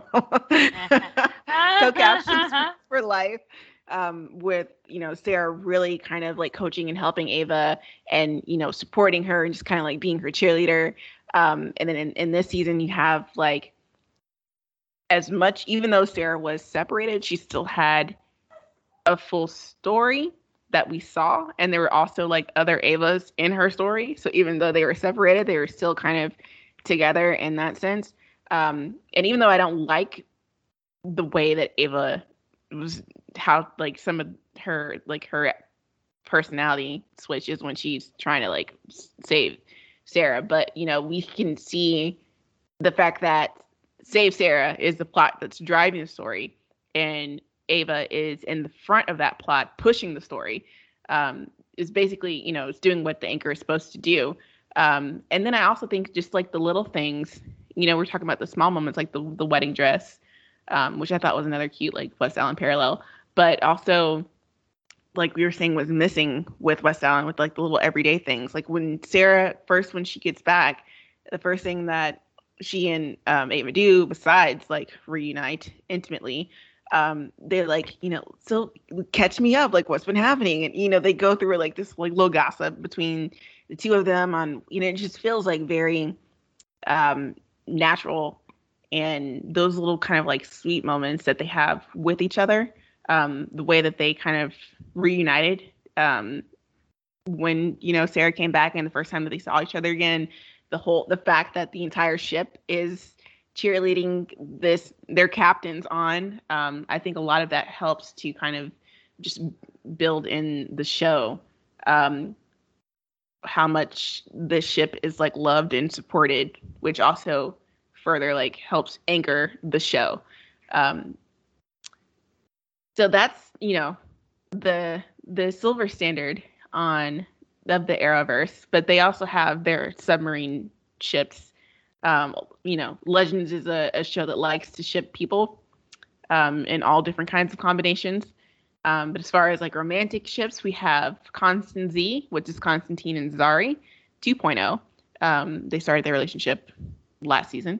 We have Steelhacker, which is Nate and Zari 1.0, which has been pretty much off and on hold, depending on whether he can book a flight to the spirit realm and visit Zari, or she can switch spots with Zari 2.0 and come out for a couple days. We have Mick and Kayla, which is it happened, and now Mick is pregnant. And we have, this one is not canon yet, but it is on, I feel like it is like similar to, it's a grower. It's not showing yet, but it's growing. But Behrad and Astra, there are signs and seeds, something possibly forming there. So two of these ships have a Zari in them. So why don't we just lump them together and discuss Constance Z versus Steelhacker? Which ship is like the ship that hits the right notes? Okay, like obviously Constance Z is the superior ship. Duh. Constance Z is the one that's bringing it home. I don't know what's going to happen with Constance Z, and I am an episode behind. I haven't gotten to watch this week's episode yet. But you didn't miss anything. Okay, good. So we're still on pause there. Yeah. So I'm a little concerned about the status. I think, is it true that they said that Matt is coming back? Matt is confirmed, but he's not coming back as Constantine. He's coming back as a completely different character. Exactly, which is very I'm like, what does this mean? So I'm very nervous for their future. But so far, I think that they have obviously the better development. And at the same time, I do acknowledge that both Zari ships can exist at the same time because they are two different Zaris. So that's fine. I just don't like one of them. I like the Zari, I just don't like the ship. However, the writers have shown commitment to both, right? They obviously just love Zari so much they feel that there should be enough Zari to go around. And I cannot blame them for that. If I were there, I'd want to get with Zari too. So I understand that they want to just split it up and just, let everyone have a Zari. Mick and Kayla, again, it's just kind of a thing that happened, but I do like that it was a launching pad for Mick, and I think that one thing, the health, one sign of the health of a television show is how many new ships you are getting, right? That's how productive the writers are being, because even though people are oh my God, heteronormativity, or just oh my God, not everything is romance, whatever. Yes, one of the easiest ways to write a dynamic is to write a romantic dynamic, but to do that shows investment in wanting to pursue that character, right? So yes, you could have found a different way of doing it, but the most obvious and easiest and most common way is going to be romance. And so the fact that there are so many legend ships going around here, just like running around, going places or not going places, but at least giving you, the seeds of it, is because it shows that the writers really care and the audience cares enough to be picking it out and looking for it. And that would be my overall thought on that. Gee, that part is true. Legends has always been very ship heavy. They suddenly became the show that had the most ships, which I was kind of surprised about. I don't think they have necessarily the most ships. I just feel like they have the most combination of ships that fandom likes to ship. If that makes sense. That does make sense, which also is, healthy for the show. It shows that the fan base and the creators are like in harmony, right? Mm-hmm. So that's true. And on Legends, I mean, you can really ship anyone with anyone, and it really works. So, except for Steel Hacker, except for this one. In the verses, I obviously like Constancy more than Steel Hacker, and that's because there's just something about them that is just there's a lot of sparks there, and I think that on paper that they wouldn't really work because making exactly a good connection. Two wrongs are definitely right together. Think that exactly, and like one, like Zari has elements of her personality that bring out the good stuff in John. John has elements in his personality that kind of bring out the good stuff in Zari, and it makes it so that they both sort of enter this stage of not discomfort, but like places where they weren't before in other types of relationships that allows them to be more comfortable being vulnerable with each other and actually going to a stage where they weren't comfortable doing that with other people maybe. So I think that it makes for a really interesting dynamic. It also, like, they have a lot of charm to them. There's a lot of chemistry there between Tala and Matt, and it just really works on every level. And the fact that, like, the beginning we saw with the singing competition episode and how they sort of resolved their issues there, and that made them a stronger couple, also shows like the writer's investment in them. I can't say that that's going to be the case moving forward because like right now, they are tearing it apart because like we saw Constantine leave on his own little solo mission to get his magic back. He has magic back. He comes back and it's like, oh, Zari's in this home. I was like, all right, well, let me flex my magic. I'm like, okay, then that's that on that. So it does feel like they're starting to drift away from their investment in that. Whereas with Steel Hacker, they're putting their foot down. and it's very frustrating because I'm like, oh my God, Nate, you had an out. So it's really interesting. I mean, part of the reason I don't like Steel Hacker is not because I dislike Nate and I dislike Zari. I just don't like them together personally because like they're kind of boring, and also it's just the relationship is sort of there, and every time that something happens, it's sort of like, even this last episode, it felt like some of the drama was contrived in the sense that like somebody else had to point out to you that, oh my God, maybe you shouldn't be in a relationship. I'm like, how did this come up with this rando? Like if you're not seeing your relationship clearly, then there's something wrong. And sometimes, yes, strangers can, make you have an epiphany, but it didn't feel organic in any kind of way. So I feel like the writers are obviously invested in it, but the way that they write the ship, they don't write it like they're invested in it. Well, that's the thing. They continue writing it though, right? Yeah. So that's the problem, which I feel like is partial investment, but also I just think that they're more afraid of having Nate be alone, because if he's not attached to a character, he has nothing else, because he no longer has Ray, and if he loses Zari, that's that. And him and Behrad are cool, but we don't see that dynamic too much, And I feel like Steel Hacker also takes away from the dynamic between Zari 1.0 and her brother, which is why she left the totem to begin with. She was supposed to leave the totem and spend time with her brother. Yeah, and here we are like going on dates with Nate. I don't understand it, but whatever. Yeah. And Mick and Kayla are fun. They were really fun for what they had. I think they had a lot of like flair and chemistry and stuff like that, and it kind of gave Mick something to care about and actually gave him a storyline, even though they just kind of did away with Kayla so quickly because they care more about Nate instead of just like some random alien lady, I guess, which is upsetting because I would have liked to see more of their dynamic because it did again make something aside from like being grouchy and drinking beer. But yeah, and Behrad and Astra, looking forward to that because it's there. They're planting the seeds. You feel like every time that they interact, they could be a ship.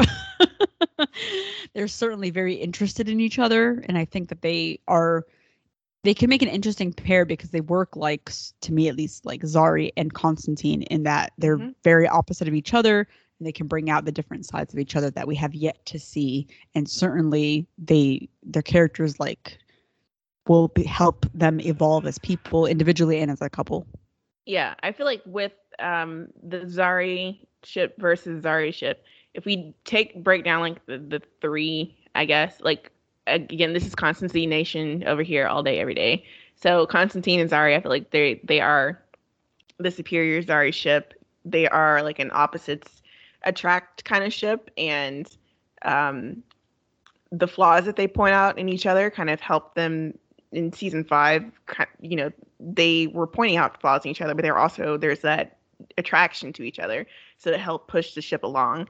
And then in season 6, like you guys said, you know, they are they're both kind of relationship adverse, it seems like, for different reasons, but they're kind of growing through those together. And I think there's like a lot of like Zari 2.0 has a lot of not that 1.0 doesn't, but you know, specifically one of Zari 2.0's character traits is she has like a really high emotional intelligence, so she can kind of get Constantine to open up in situations where he normally would not. And so I feel like because I like it, so obviously everybody else should like it, I don't know, but I feel like they have more of a foundation in the way that they progress from being opposites to attracting. So we got that foundation there.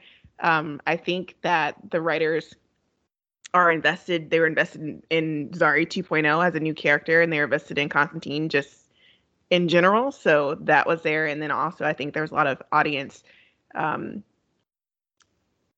excitement for the ship. So I feel like that was great. Whereas with Steel Hacker, I think it was inorganic from the start. I didn't really believe the way that they set up Steel Hacker, and that Zari just all of a sudden had a crush on Nate. It just was not believable to me, the way that they set it up. So I didn't really think the foundation was strong. The writers are invested in Nate for sure. And so there's some investment there, but as far as audience investment, I don't think it is as big. I mean, there could be a huge Steel Hacker Nation that I just don't know about because I don't go searching for it.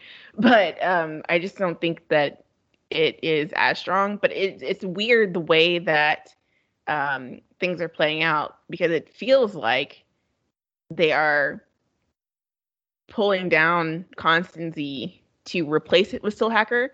Like the switches seem to be coming like at the exact same time when Constantine is like going through his junkie phase and separated from Zari.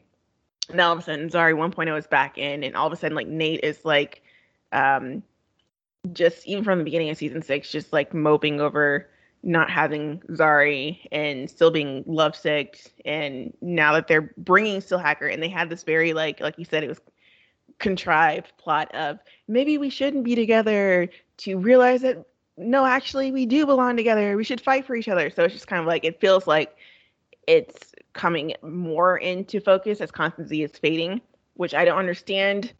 I don't understand why they're doing this, because I don't want Steel Hacker, but that's just kind of the way that it appears to be going. They appear to be trying to like sink one ship to raise the other. Mick and Kayla is like a same side, should repel, but they actually attract, and they both kind of like, you know, both of them have like very similar outlooks on life, and they kind of treated it as a fling, but it kind of it grew from that into something more serious. And then, you know, obviously they like, Kayla, you did your part, and so now you have to go. But I feel like, you know, it was weird and it happened, but it is promoting like mixed growth and the fact that he's pregnant now. He has to be responsible for all these alien babies. Don't know how that's gonna go, but it does feel like they are, especially that they're paralleling it with his daughter and them being pregnant at the same time. It's been good for his growth and his development as a person. It's just kind of unfortunate that they thought that they could just do it without Kayla, and that she didn't matter as much in the ship. And then with Behrad and Astra, I think it's the most interesting of the baby ships. Both Behrad and Astra could use the development that the ship provides, being in a romantic ship provides, as Tati said. The actors want it. I want it. I feel like you said, May, that they have a similar trajectory as Constancy. They both have Tarazi, and they both have like a Hellraiser with Constantine and Astra. So I feel like there's parallels there. So they could work off that same dynamic. So maybe we'll get more of that. I don't know if you can have like a crack of choice on this show, because I feel like any kind of crack that you want is like low-key canon anyway. But do you have like a duo or a dynamic that you would like to see more of in particular? Well, I think Behrad and Astra is definitely one that I want to see more of. I don't know that I have like a different but you know what? Actually, I would just like to see Spooner and like everyone. Like, there's like, I don't know yet who I want to see her spend more time with, but I like her dynamic with Astra these last couple episodes. Spooner Astra is probably one I like the most. I was gonna say too, because like the actresses seem like really close in real life, so I would like to see what their relationship looks like. Like, we've seen Spooner and Mick and Spooner and Astra, and we could have more of Spooner and everyone. Yeah. We don't have any feedback because Swara did not understand the assignment.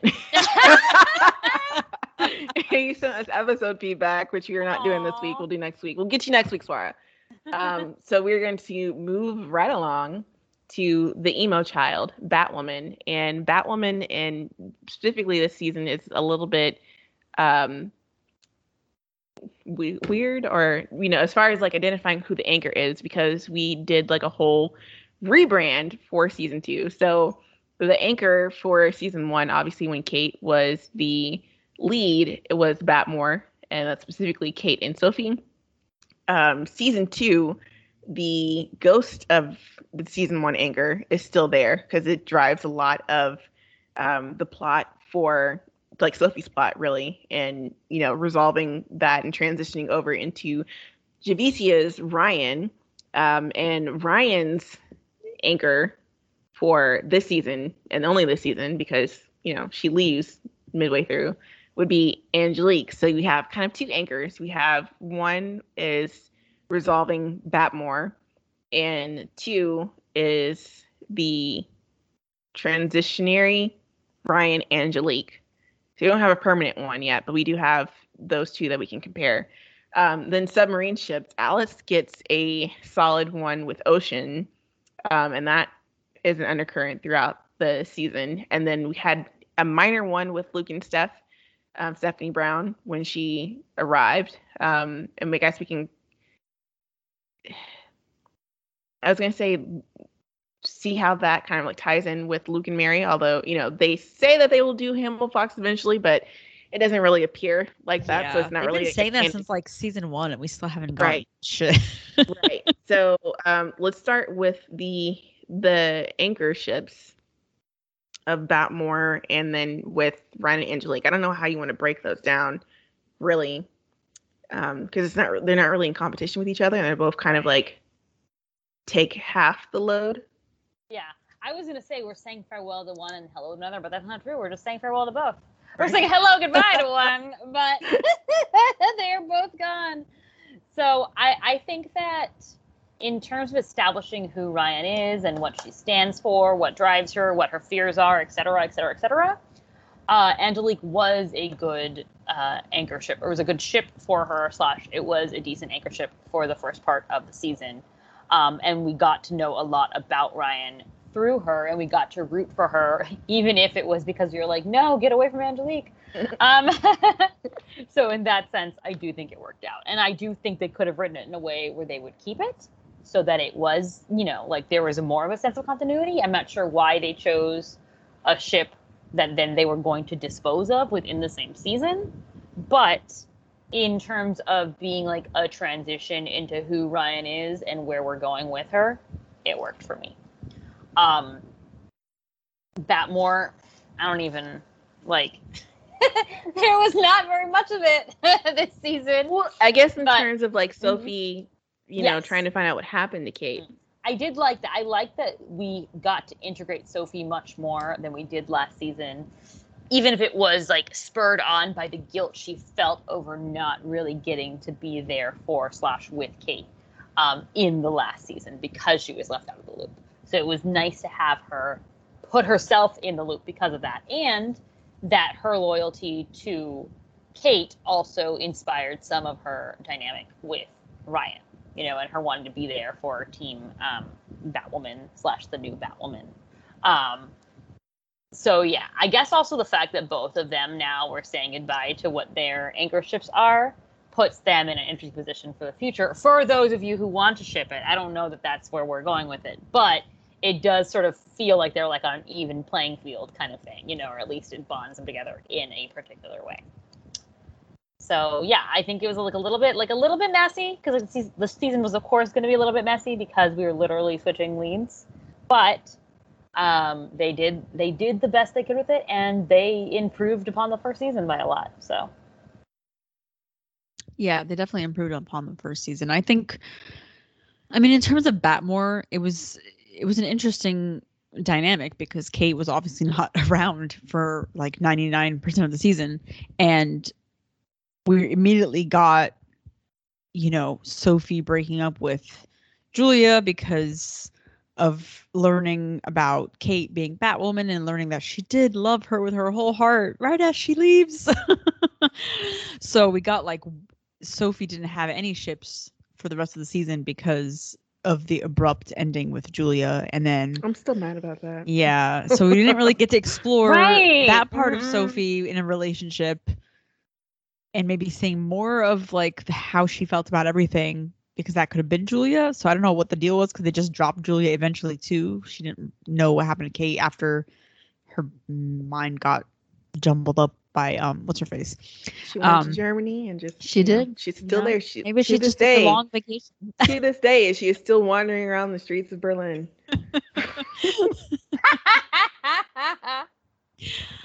So yeah, you sort of forgot that like Sophie was a part of Batmore, but then we had like one very fiery, sexy moment. Oh my god! Between her and Kate with the new face, and it's just like, oh my god, I remember why I shipped the ship. I don't even know how Kate managed to leave Gotham after that. Like that's just like it was just so good, and I think that moment really kind of redeemed the whole the general lack of Batmore this season because of the whole like Ruby Rose situation. I feel like that's like a West Allen like similar in the sense that we didn't get really fed until the very, very end of the season. Right. Yeah, and then like a moment, you're like, oh, the ship. I love it so much.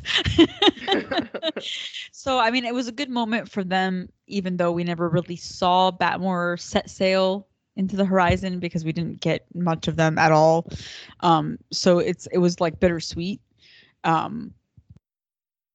But at least they got like a great send off, I think, in general. So, and it's like, yes, they love each other, but they also set each other free, which I thought was very nice. No one feels tethered to the other anymore. So yeah, and in terms of like Ryan and Angelique, I do think Ryan and Angelique is an interesting ship because it is rare to introduce someone and then just like send them into witness protection. All of a sudden, it's like you're never really going to see them again because now there's no way that they can go back. So it was really interesting to have Ryan have a relationship with someone she clearly cared about and loved a lot, but also someone who was like the relationship itself wasn't necessarily in a healthy stage yet. But as like over the course of the season, we sort of saw it grow into a healthier, slightly more honest relationship. So when they did say goodbye to each other, it didn't feel like we as fans were like missing out on the potential of what could have been Ryan and Angelique. So I feel like they ended that on a good note as well. And, you know, as a Wildmore crack shipper, I will. I like the fact that, you know, Ryan and Sophie are now on both single and ready to mingle.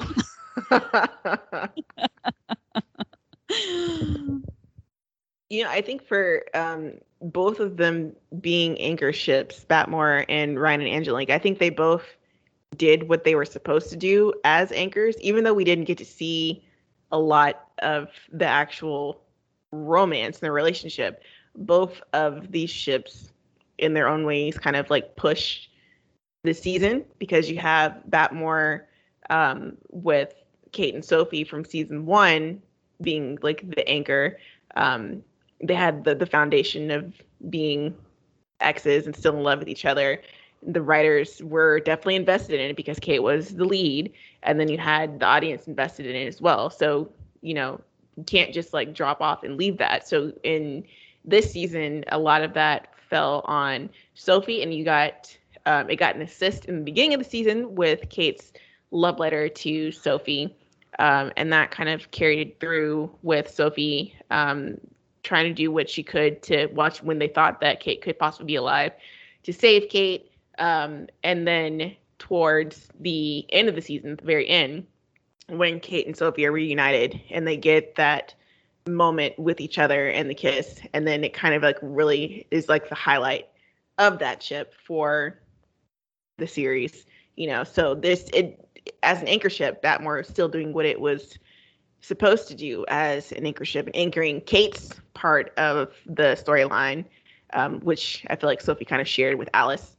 You could call that another anchor for Batwoman season 1 as well. You could probably like argue about which one was more the anchor, Batmore versus Alice and Kate, which I think is probably Alice and Kate. But as far as like romantically, it was Batmore.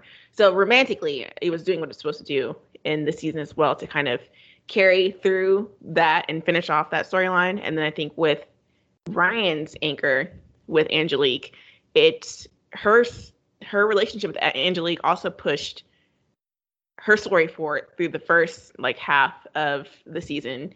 It, like you said, it introduced us to Angelique and Ryan's backstories a little bit more, because they were both children of like the foster care system, and how they kind of bonded and eventually grew their relationship. And Angelique being the cooker for the False Face Society and being in danger, that also pushed that first half of the season with Ryan trying to save her from False Face, from herself, from the system that they both found themselves in. So I thought it was like really nice. It definitely felt like a, you know, you two are not for long kind of relationship.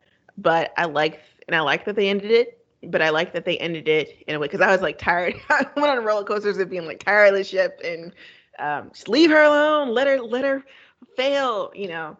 But I like that it ended with both of them being able to get out of the quote unquote system.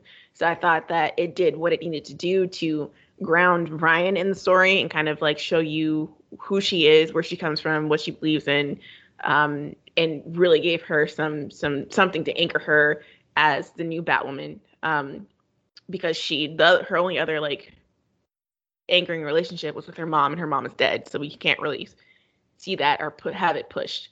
It was pushed a little bit with the fact that Alice is the one that was responsible for killing her mom, but they cared more about the Angelique storyline. So that was like the primary anchor that helped push Ryan forward. So it'll be interesting to see where they go with her anchor in season 3 and beyond. Which, if you crack ship, it could turn into a real ship. I'm more on Tati's side, that I don't know that that's where they're going. I thought it was like really interesting that Jordan, Sophie's sister, pointed it out, like, oh, enemies to lovers realness, and you know, Sophie was like, I don't think so. And you could say that Sophie's lying to herself. Exactly. That's one interpretation by fandom, and the other one is just like the writers are literally telling you we're not going to do this. So it could go either way. We shall see. But the most consistent ship is this like support ship this season, which was Alice and Ocean. What were our feelings on? I think someone was mad at us at one point because we didn't like Alice and Ocean. But as far as like what the ship does narratively, are all the elements there? Did it do what it was supposed to do as far as like moving the season along? I feel like it did. I feel like Alice and Ocean moved a lot of pieces for Alice and for the Sophia storyline. It definitely gave us a whole new side of her that we hadn't been expecting, and also offered some like interesting explanations for her behavior, and also like twists and turns for what she might do next based on what was going on with Ocean. So overall, I thought it was, well done. They had a lot of chemistry. The ship itself, understandably, not everyone was a fan of it, and I cannot blame them for that. It took up a lot of time, probably more time than was necessary. But I can't, I really enjoy it. So I was like, poor Ocean when he died for the 16th time. But I do think that it set up like a really interesting option or possibility of what would happen if Alice just let this go, right? What if Alice took this route with Ocean? And then we see all these opportunities that she doesn't take, and how it continues to lead her further down the path that one might hope or fear for her. So overall, I thought it was good. Yeah, I mean, I think it definitely had, the writers were certainly invested in it a lot. They just never got sick of writing it. And and I do think the actors themselves, they had great chemistry together. Yeah. Sometimes I'm just like, oh, do I need to see this? I'm like, oh, but there's a lot of sexual tension there. So on that front, they did a great job with it. And, I do think clearly fans, that they were mad at us and they were invested in it as well. So I will say that I agree with Tati that it did take up a lot of space where it didn't necessarily need to, but it did also give us someone outside of the Kate Jacob circle who could actually, give us more layers to Alice with regards to where she was versus where she is now and her mindset and stuff, because I don't think that any of the Bat team would have done that necessarily. So on that front, it really worked, but at the same time, I think that they often overdid it in the sense that because it was so disconnected from everything else. You know what I think? Didn't feel like it had to be there all the time. I think the thing of the 3 points of, foundation, writer, and audience, the weakest part of the ship is the foundation, because it's built off of a relationship that suffered amnesia. And so all of the building part of that relationship is told through flashbacks, and we don't really get to see it play out in real time. And also it's a different Alice than the Alice that we were introduced to. So it's kind of and the Alice that we know, the Alice that we were introduced to in season 1 and the Alice that we still know now. And so trying to get, because we never got introduced to Beth other than, the one that came for 1 episode and then she died. But so I feel like that's where the shakiness comes in, and either you are along with the ride because you love Alice, and so therefore you are interested in Alice and Ocean, or because of the shakiness of trying to get on board with the fact that they're telling you that this happened and that this was a really good relationship, but not really seeing how that played out and how that relationship grew outside of flashbacks here and there. I think the writers were definitely invested in it, and they tried to put as much of that in as possible. But the gaps, I think, didn't work as well for me, at least. In thinking that, because it just felt like it was taking up a lot of time to tell this story. to get the foundation right so you can understand that this is a great ship, instead of it just being like a great ship. And I do agree with you that I think the chemistry is there. His investment was definitely there. I just think that it's just like, it's a hard story to kind of wrap around and get involved in, because we're starting at the end and trying to like hop around to the beginning and the middle. So I think that's probably like the weakest part of it. But I do think that as a ship, it did a lot for Alice to give her something to stay afloat without Kate, because Alice's strongest connection and ship was with her sister in season 1, and that was one of the things that I had the biggest question mark on how are they going to incorporate Alice into season 2 without Kate, because it just doesn't work. And so Ocean did a lot to help keep Alice afloat in the sense. And then I think also because of the connection to the way that they connected to Sophia and the way they connected to Angelique, they allowed for it to support some of those other ships that are also kind of like having to share duties, because we just had to like reboot the entire franchise in a season. So I think in that perspective, it did do what it needed to do, and it was like a solid support ship. I don't know if we want to talk about Luke and stuff because it was just an episode. But we could talk about the lack of Luke and Mary. Certainly preferred it over Luke and Mary. They did, and there's this open door for it to progress and her to come back. It was nice to see Luke get out of the cave. It's always nice to see him get out of the cave and have some sort of like interaction, because it just feels like his entire life is in the Batcave. So in that sense, that was good. But I don't know that we can. It's not really. It wasn't buoying anything up. Yeah. No. I mean, I just thought that I was expecting it to go somewhere, and it didn't go anywhere. Like they It's could like have a paper boat. Yeah, right. There you go. A paper boat. Like it could have made Mary jealous. Didn't do that. Did not Could do have that. given Luke a relationship. Didn't do that. So it could have anchored Stephanie to the team and and the Batwoman world. Didn't do that. Didn't do so They could have even brought her back when Luke was dying. It's like, oh no, we missed an opportunity to date each other. Nope. No, they didn't do that either. No. Nope. Nothing. So thanks for the effort. Yeah, and the only other like relationship that happened and then disappeared was Ryan and Amani, which is her second ship coming out of Angelique. But that also just seemed to be kind of reminiscent of Kate and what's her face said we don't like Reagan. Yes. Yeah. That level of commitment, which was practically non-existent. Although I feel like Ryan, I feel like Ryan and Amani also ended open-endedly. I don't know that it would, because they ended it. I don't know that you could reintroduce it as an anchor. Right. I guess it depends on how they incorporate the YMCA type deal that they're doing, the community center. Yeah. I feel like Imani just not being, because she's not a series regular, sort of hinders like how much they can do with the ship to begin with, unless they like love her so much they're gonna bring her back all the time. Love her so much. Yeah. We'll do that. It sort of reminds me of Anissa and Jamila briefly.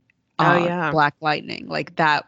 There was something there, but they never really pursued it beyond, I think, like a one night stand or something like that. So, Well, and Mary got no love. I know. At all. No. No. Mary. Crack of choice. I mean, I have Wildmore. I have Wildmore, but also I'm gonna throw in Alice and Sophia. Oh my! They had great chemistry too. So that's interesting. Very interesting. They clearly hate each other. Yeah, I'm like going with Fox since it's crack right now. Yeah.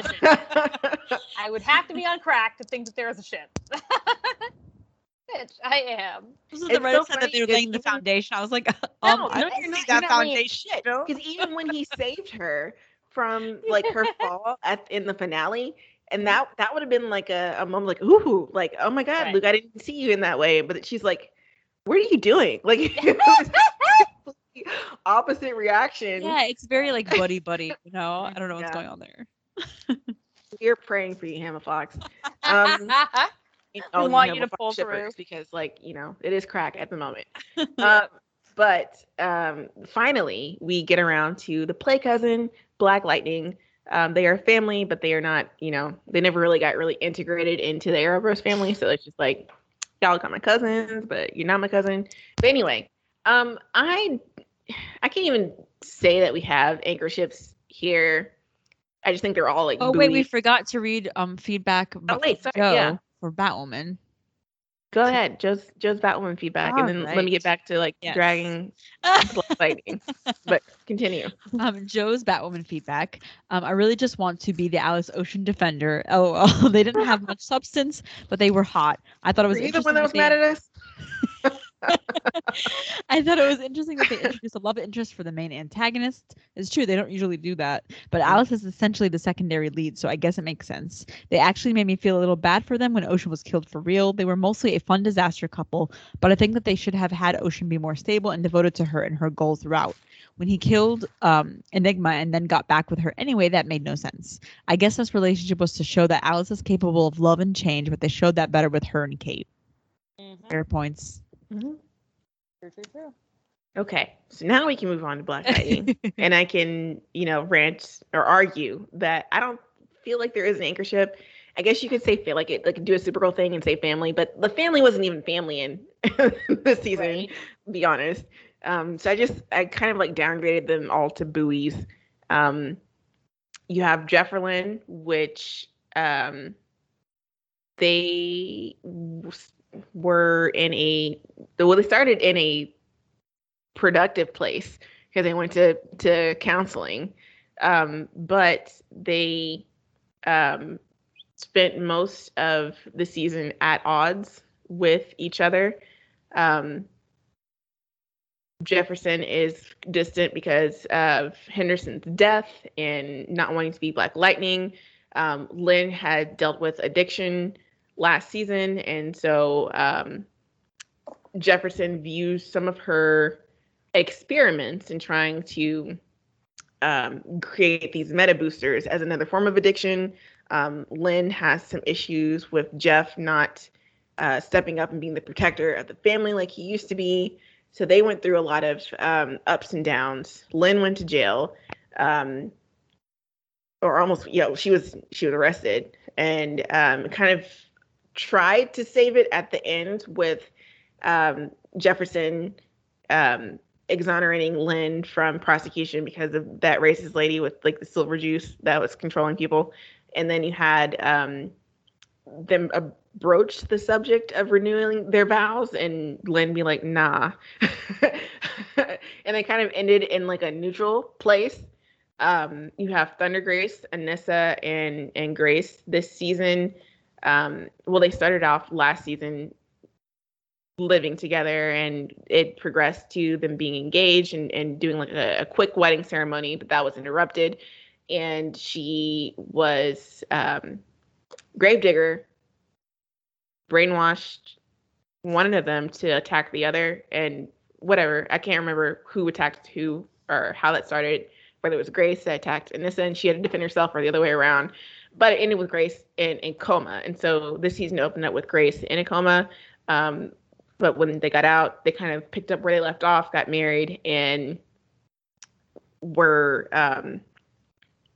married, but also still having these weird arguments, and Anissa keeping things from Grace about her family and not really opening up.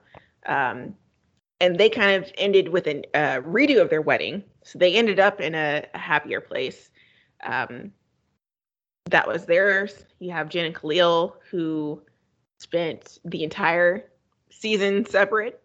But at least Khalil's story was very much rooted in helping Jennifer through helping her family.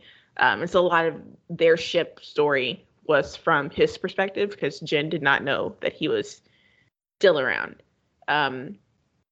or back in town, really.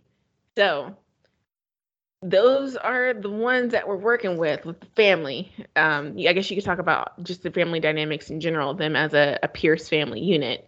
But what did we think about the state of relationships on Black Lightning? Any of them, all of them? Well, this one is definitely like the biggest mess. What do we say about the state of relationships in Black Lightning? I feel like the problem with Jefferlyn is that from the start, like we were introduced to them as divorced, right? Like going back to the very beginning, they had already had all their problems. They were not strong enough to get through those problems, you know? And they never resolved like really what went wrong, because I will never forget thinking, okay, she gave him an ultimatum that she was going to leave him if he didn't stop being a superhero, right? And then when we meet him, he hasn't been a superhero for like 10 years because of that ultimatum, but she left him. So they clearly are really bad at communication, because why wouldn't she come back in those 10 years if she still loved him? And then it just got like worse from there. Like they seemed to come back together and it was nice in one season, and then they just slowly started falling apart more and more season by season until the whole family was splintered. So this season, it's like, I don't even know if I would want to root for people like them to be together, because it seems like they just really don't understand each other and don't want to try to understand each other. There wasn't really any storylines that required them to be together or even to be in each other's orbit to propel the narrative forward. It seemed like all they really did was fight. So yeah, overall, it was like at the end, they got back together, they like reunited, they remarried, and we're like happy for them just because like they're like nice people and we don't want them to be sad. So I guess we're glad that they're glad. They didn't remarry though. They just were like or together. whatever. Yeah. They're were, back like, to their status but quo didn't he of being give, together but didn't- not together. Yeah. Didn't he sort of like do like the little like proposal thing or whatever? Like, let's get married. And then she was like, I think she's he like, said they no. decided to get remarried, right? yeah, right. That's what I'm saying. They Oh, said so it. they Kind of, just like, made the decision, but yeah, we he like don't see proposed it. to her. He like proposed to her. We didn't actually see it, but like he proposed to her. And then I was like, I guess I'm happy for y'all, but I don't really have thoughts on it. So yeah, I think that it was like such a shame too, because they actually were pretty strong in the first season in terms of just like having an interesting story of like, oh, I'd like to see them work their way back to each other.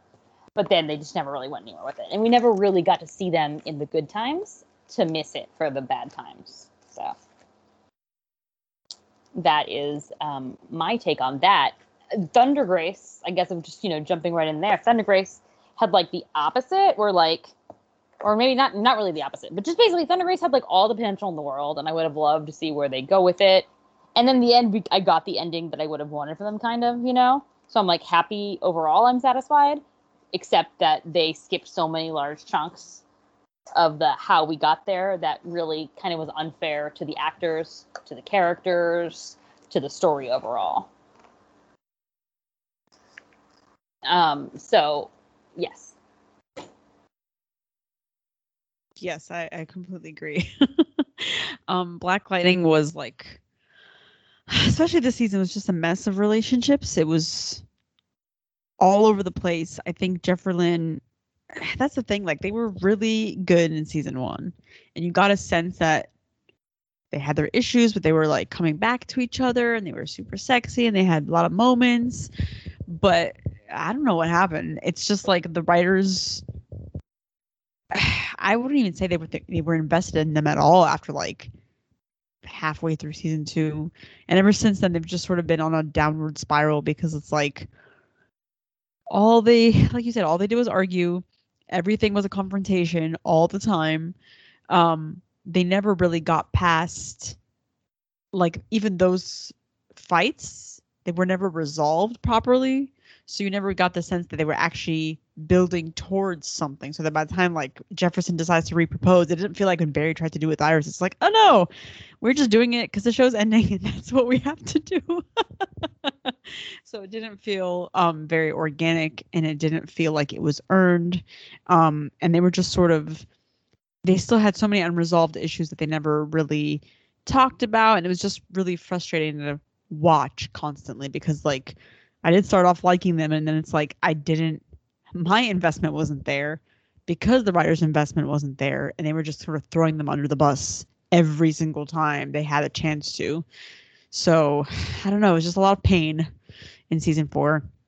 And then with Thunder Grace, I feel like was even worse because they didn't necessarily have the foundation, but they promised to give us a lot of things with them, and they didn't deliver on that promise at all. Like we got, they had a Q meeting and stuff, but then they decided to give Anissa time to date other people, but then they didn't really, like, by the time they got back together, it was like, how could you fully root for them when it wasn't in a way that actually felt authentic to either character? And then, by the time that we did get anything, we thought that, like, Chantal becoming a series regular in season 4 would be like, oh, this is when we're going to get the Thunder Grace that we fully deserve because they have her around all the time. And it just proved that the writers were not invested in them at all because they had her there and they still didn't do anything with that ship. It was just, it became sort of like Jefferlyn in the sense that, like, it was constantly, they would argue a lot over things and bring up issues that were never also fully resolved. And then the wedding, like, they would just put obstacles in them because I don't think that the writers wanted to write them as a couple. And it was always frustrating because they would sideline Grace, or they would sometimes make Anissa emotionally unavailable. And it was just, like, again, frustrating to watch. So it was like, I don't know, a lot of great potential with these ships, and they didn't really do the legwork to make any of them work the way that they should, even though they had the setup right there, and it still flopped at the end. It's not that they didn't even do the work. I feel like it's that they actively set out to destroy what they created. They were playing Battleship. They were yeah. anything else. Yeah, I feel like Jefferlyn had the same problem as West Down a little bit, but taken to the extreme. They didn't have, like, a great foundation to begin with because, like you said, Tati, they started off as divorced, but it was still solid. It was still there. And the audience was rooting for it to happen. Same problem as in, the three things, not like plot wise, but, they didn't have as great of a foundation, but it was still solid. Audience was rooting for it from season 1 for them to get back together. And it just feels like the writers committed arson on their own ship and just destroyed everything that was good about it and exacerbated everything that was bad about it, to the point that by the time we got to the end of season 4, I did not want them together anymore. I wanted Lynn to leave him, get with her lawyer friend that got her out of jail. I was just not, there's nothing in there left for me to love or be invested about it, which is really kind of a shame. And I don't know what went down there, why they decided to just torch their own ship. The way that they ended the ship is kind of like, oh yeah, it's kind of like, it's like you broke something, like you, like a present or something, and you're just like, I'll just put it, like, wrap it and put a little bow on it, and, it's still good. No, it's just, like, broken and shattered. Putting a bow on it does not make it not broken and shattered. So I just kind of feel about that. And I just feel like they never liked Thunder Grace. There was never any writing investment in that ship, despite it having so much tremendous fan support. I felt like the foundation was shaky because the writers didn't care about it, and they didn't know which way they wanted to go with Anissa's character, whether she was going to be like a playgirl and just, like, play the field and be kind of like a fuck girl. Sounds really bad, but that's kind of like, which is a character choice.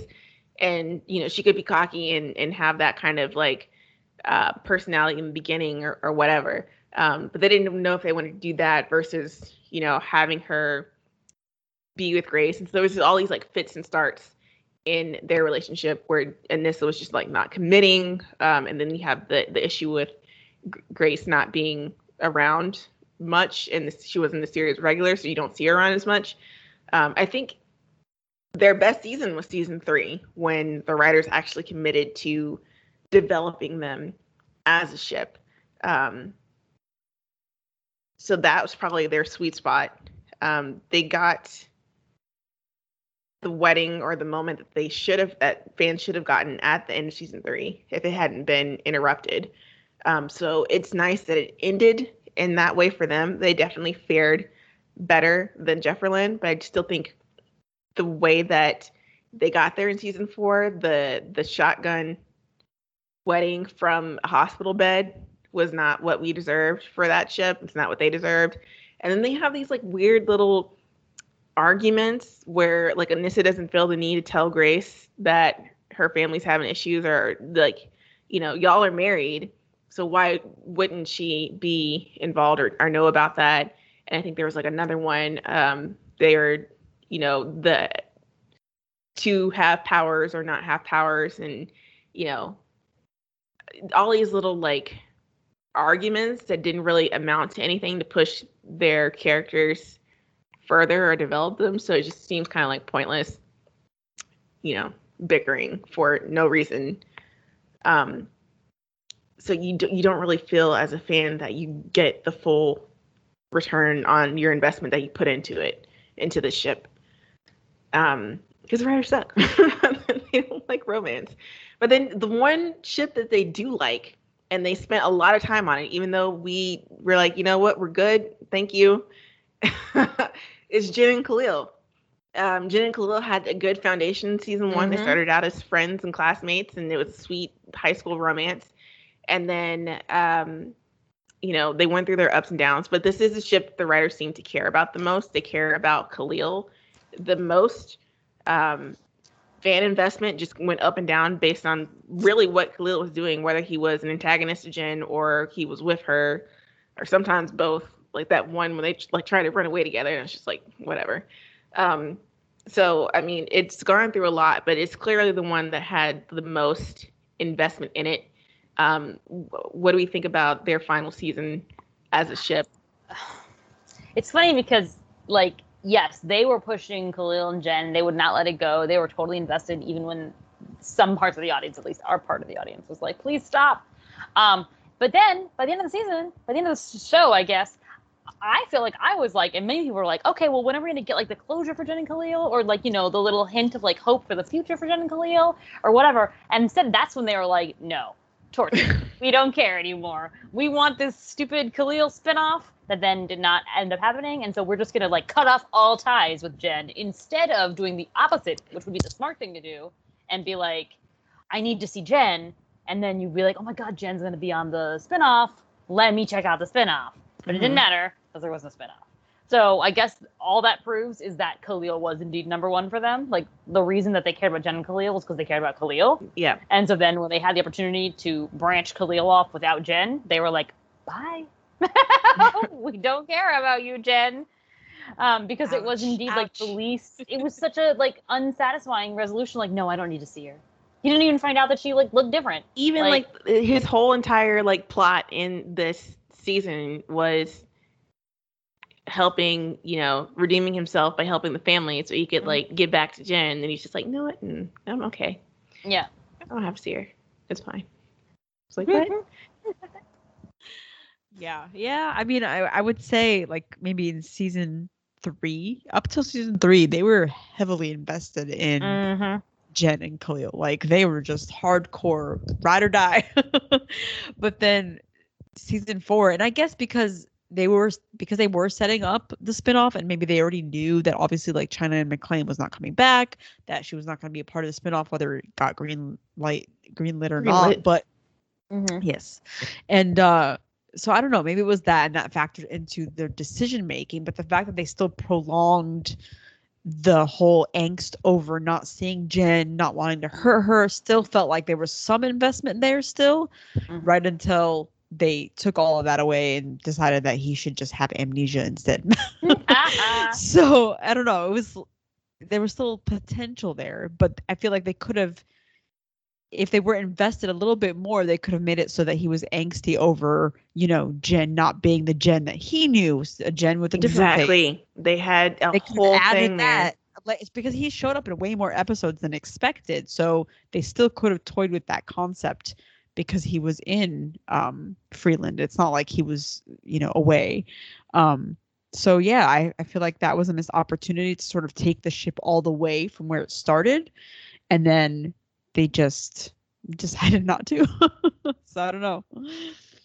Yeah, I think that was like because there is so much potential of him being different. Like now he has his alter under control, and then her not even being like looking the same way, and you could have had something there, even if they were going to end with them, not together. Kate and Sophie ended the season not together. Brian and Angelique ended the season not together, but you still felt like there was love there, and it just felt like they went through all of this. They built it up so much, and even like the whole like idea of angst of, if you do this, you will be cured, but also you will not remember Jen. Like that's very angsty and very tropey. Right. And then I think like he did it and was still okay. I don't know, something. And then, it's just like, actually, I'm not going to go see her. I'm like, why does that make any sense? Had like given them a last goodbye since they didn't have Tina back. Especially if he's going to like not remember her. Especially if he's not going to remember her after he does what he does. That would have been the perfect time to be like, say goodbye. Maybe she doesn't know it's the last time, but we know and he knows it's the last time. And that would have been like a perfect kind of like thing for them. And they just like decided to not. But like crack of choice. Who is your crack? Tobias and Lynn, even though this season they didn't get as much as I thought they were going to get, but they did exist. Tobias and since Lynn, this is like yes. Black Lightning's last Love Boat episode for us, I still stand behind that ship because they did have fun times. I stand behind you, standing behind it. We were robbed. Another option would have been Jason Lynn. That's very true. Well, mine like is a very cute. hate relationship. Mine is very cute because I say TC and Jen. Yeah. Because I think that had potential. That was another one where it felt like they were giving. I felt like there were signs there, and they just like, this is the second time that they have duped me with a possible Jen and different boy ship with like Brandon last year, which now I cringe at. But this was a solid one. This was going to be good. And they were just like, nah, psych. But anywho, what is Joe? Because I think Joe had Black Lightning feedback, right? Joe says, okay, so I'm pretty convinced that the writers, showrunners hate Lynn for some reason. So I think that affects how they write Jeff or Lynn. The show was not kind to them this season. They were going to therapy, which was a good development, but throughout the season, they always seemed to be fighting or disagreeing, keeping secrets, while they were both individually going through different struggles. Then the writers introduced an unnecessary subplot with Lynn's ex to make Jefferson feel emasculated. Why? When the writers knew the show was ending, they threw in Jeff or Lynn getting remarried, but they hadn't actually resolved issues from throughout the season. Lame. Ennis agrees. It was great they got to work together and had some more screen time, but the super fast elopement and then fighting the next episode was just weird. Their journey was kind of bumpy when we did see it. They got to have a wedding reception at the very end, though. Jen, all the boys. First, Jen TC. Their friendship was cute with both actresses, and I could see something romantic maybe, but the show decided not to do that. Jen Uriah, also cute, but they had to make Jen make stupid decisions with him and her lightning identity. And what was the reason for killing him off? Right. As if these characters don't already have enough trauma. So unnecessary. Jen Khalil, not much went on with them, but Khalil clearly still had some feelings, although they did introduce a potential love interest for him in his backdoor pilot that looked interesting. But then they ended the show with his memory of the Pierce's wife, so there was some potential for Jen Khalil starting over again or ending it forever. Ship name Lightning Pain. I like it. Oh, I forgot Gamby and Lauren. Oh, yes. Gamby and Lauren were so cute. I forgot about them. They were, you know what? They were the best. They were the best. Yes. Yeah, they were the most healthy despite him lying to her. But they made up and they, he introduced her to the family. I really like that Gamby got a love interest this season and stuff to do outside of the bunker. Lauren seemed like a really good match for him. I did not like that he was being shady and using her while having sex with her. Glad she wised up and figured things out, and they seem to work things out. She's a good addition to Team Lightning. Agreed. And I like that she also just didn't forgive him immediately. He had to work for it, so that was cool. So that ends our shipping episode. It was a monster, as they usually are, but hopefully that you have, sailed the sea with us and you enjoyed yourself. Tune in next week. Next week is going to be really special. It's going to be a double podcast episode. because we have to catch up on Legends and Stargirl. But also, we are going to do a special. We're going to have special guests to discuss the season of Batwoman with us. We're going to have Stephanie Williams. Some of you may know her. She is a comic book writer. She is writing Nubia for DC, and she's going to be joining us to talk all things of Batwoman season 2 and Javitia's casting as Batwoman. So stick around for that. And then also, of course, since we have regular shows, we will continue to do our regular recaps. So if you have feedback, or if you have feedback for 2 weeks worth of feedback for Stargirl or Legends, you can contact us, ladieswgumption@gmail.com. Or if you want to give us your first impression thoughts on the first 3 episodes of Titans, you can send that in as well. But until next time, we will see you soon. Bye. Bye.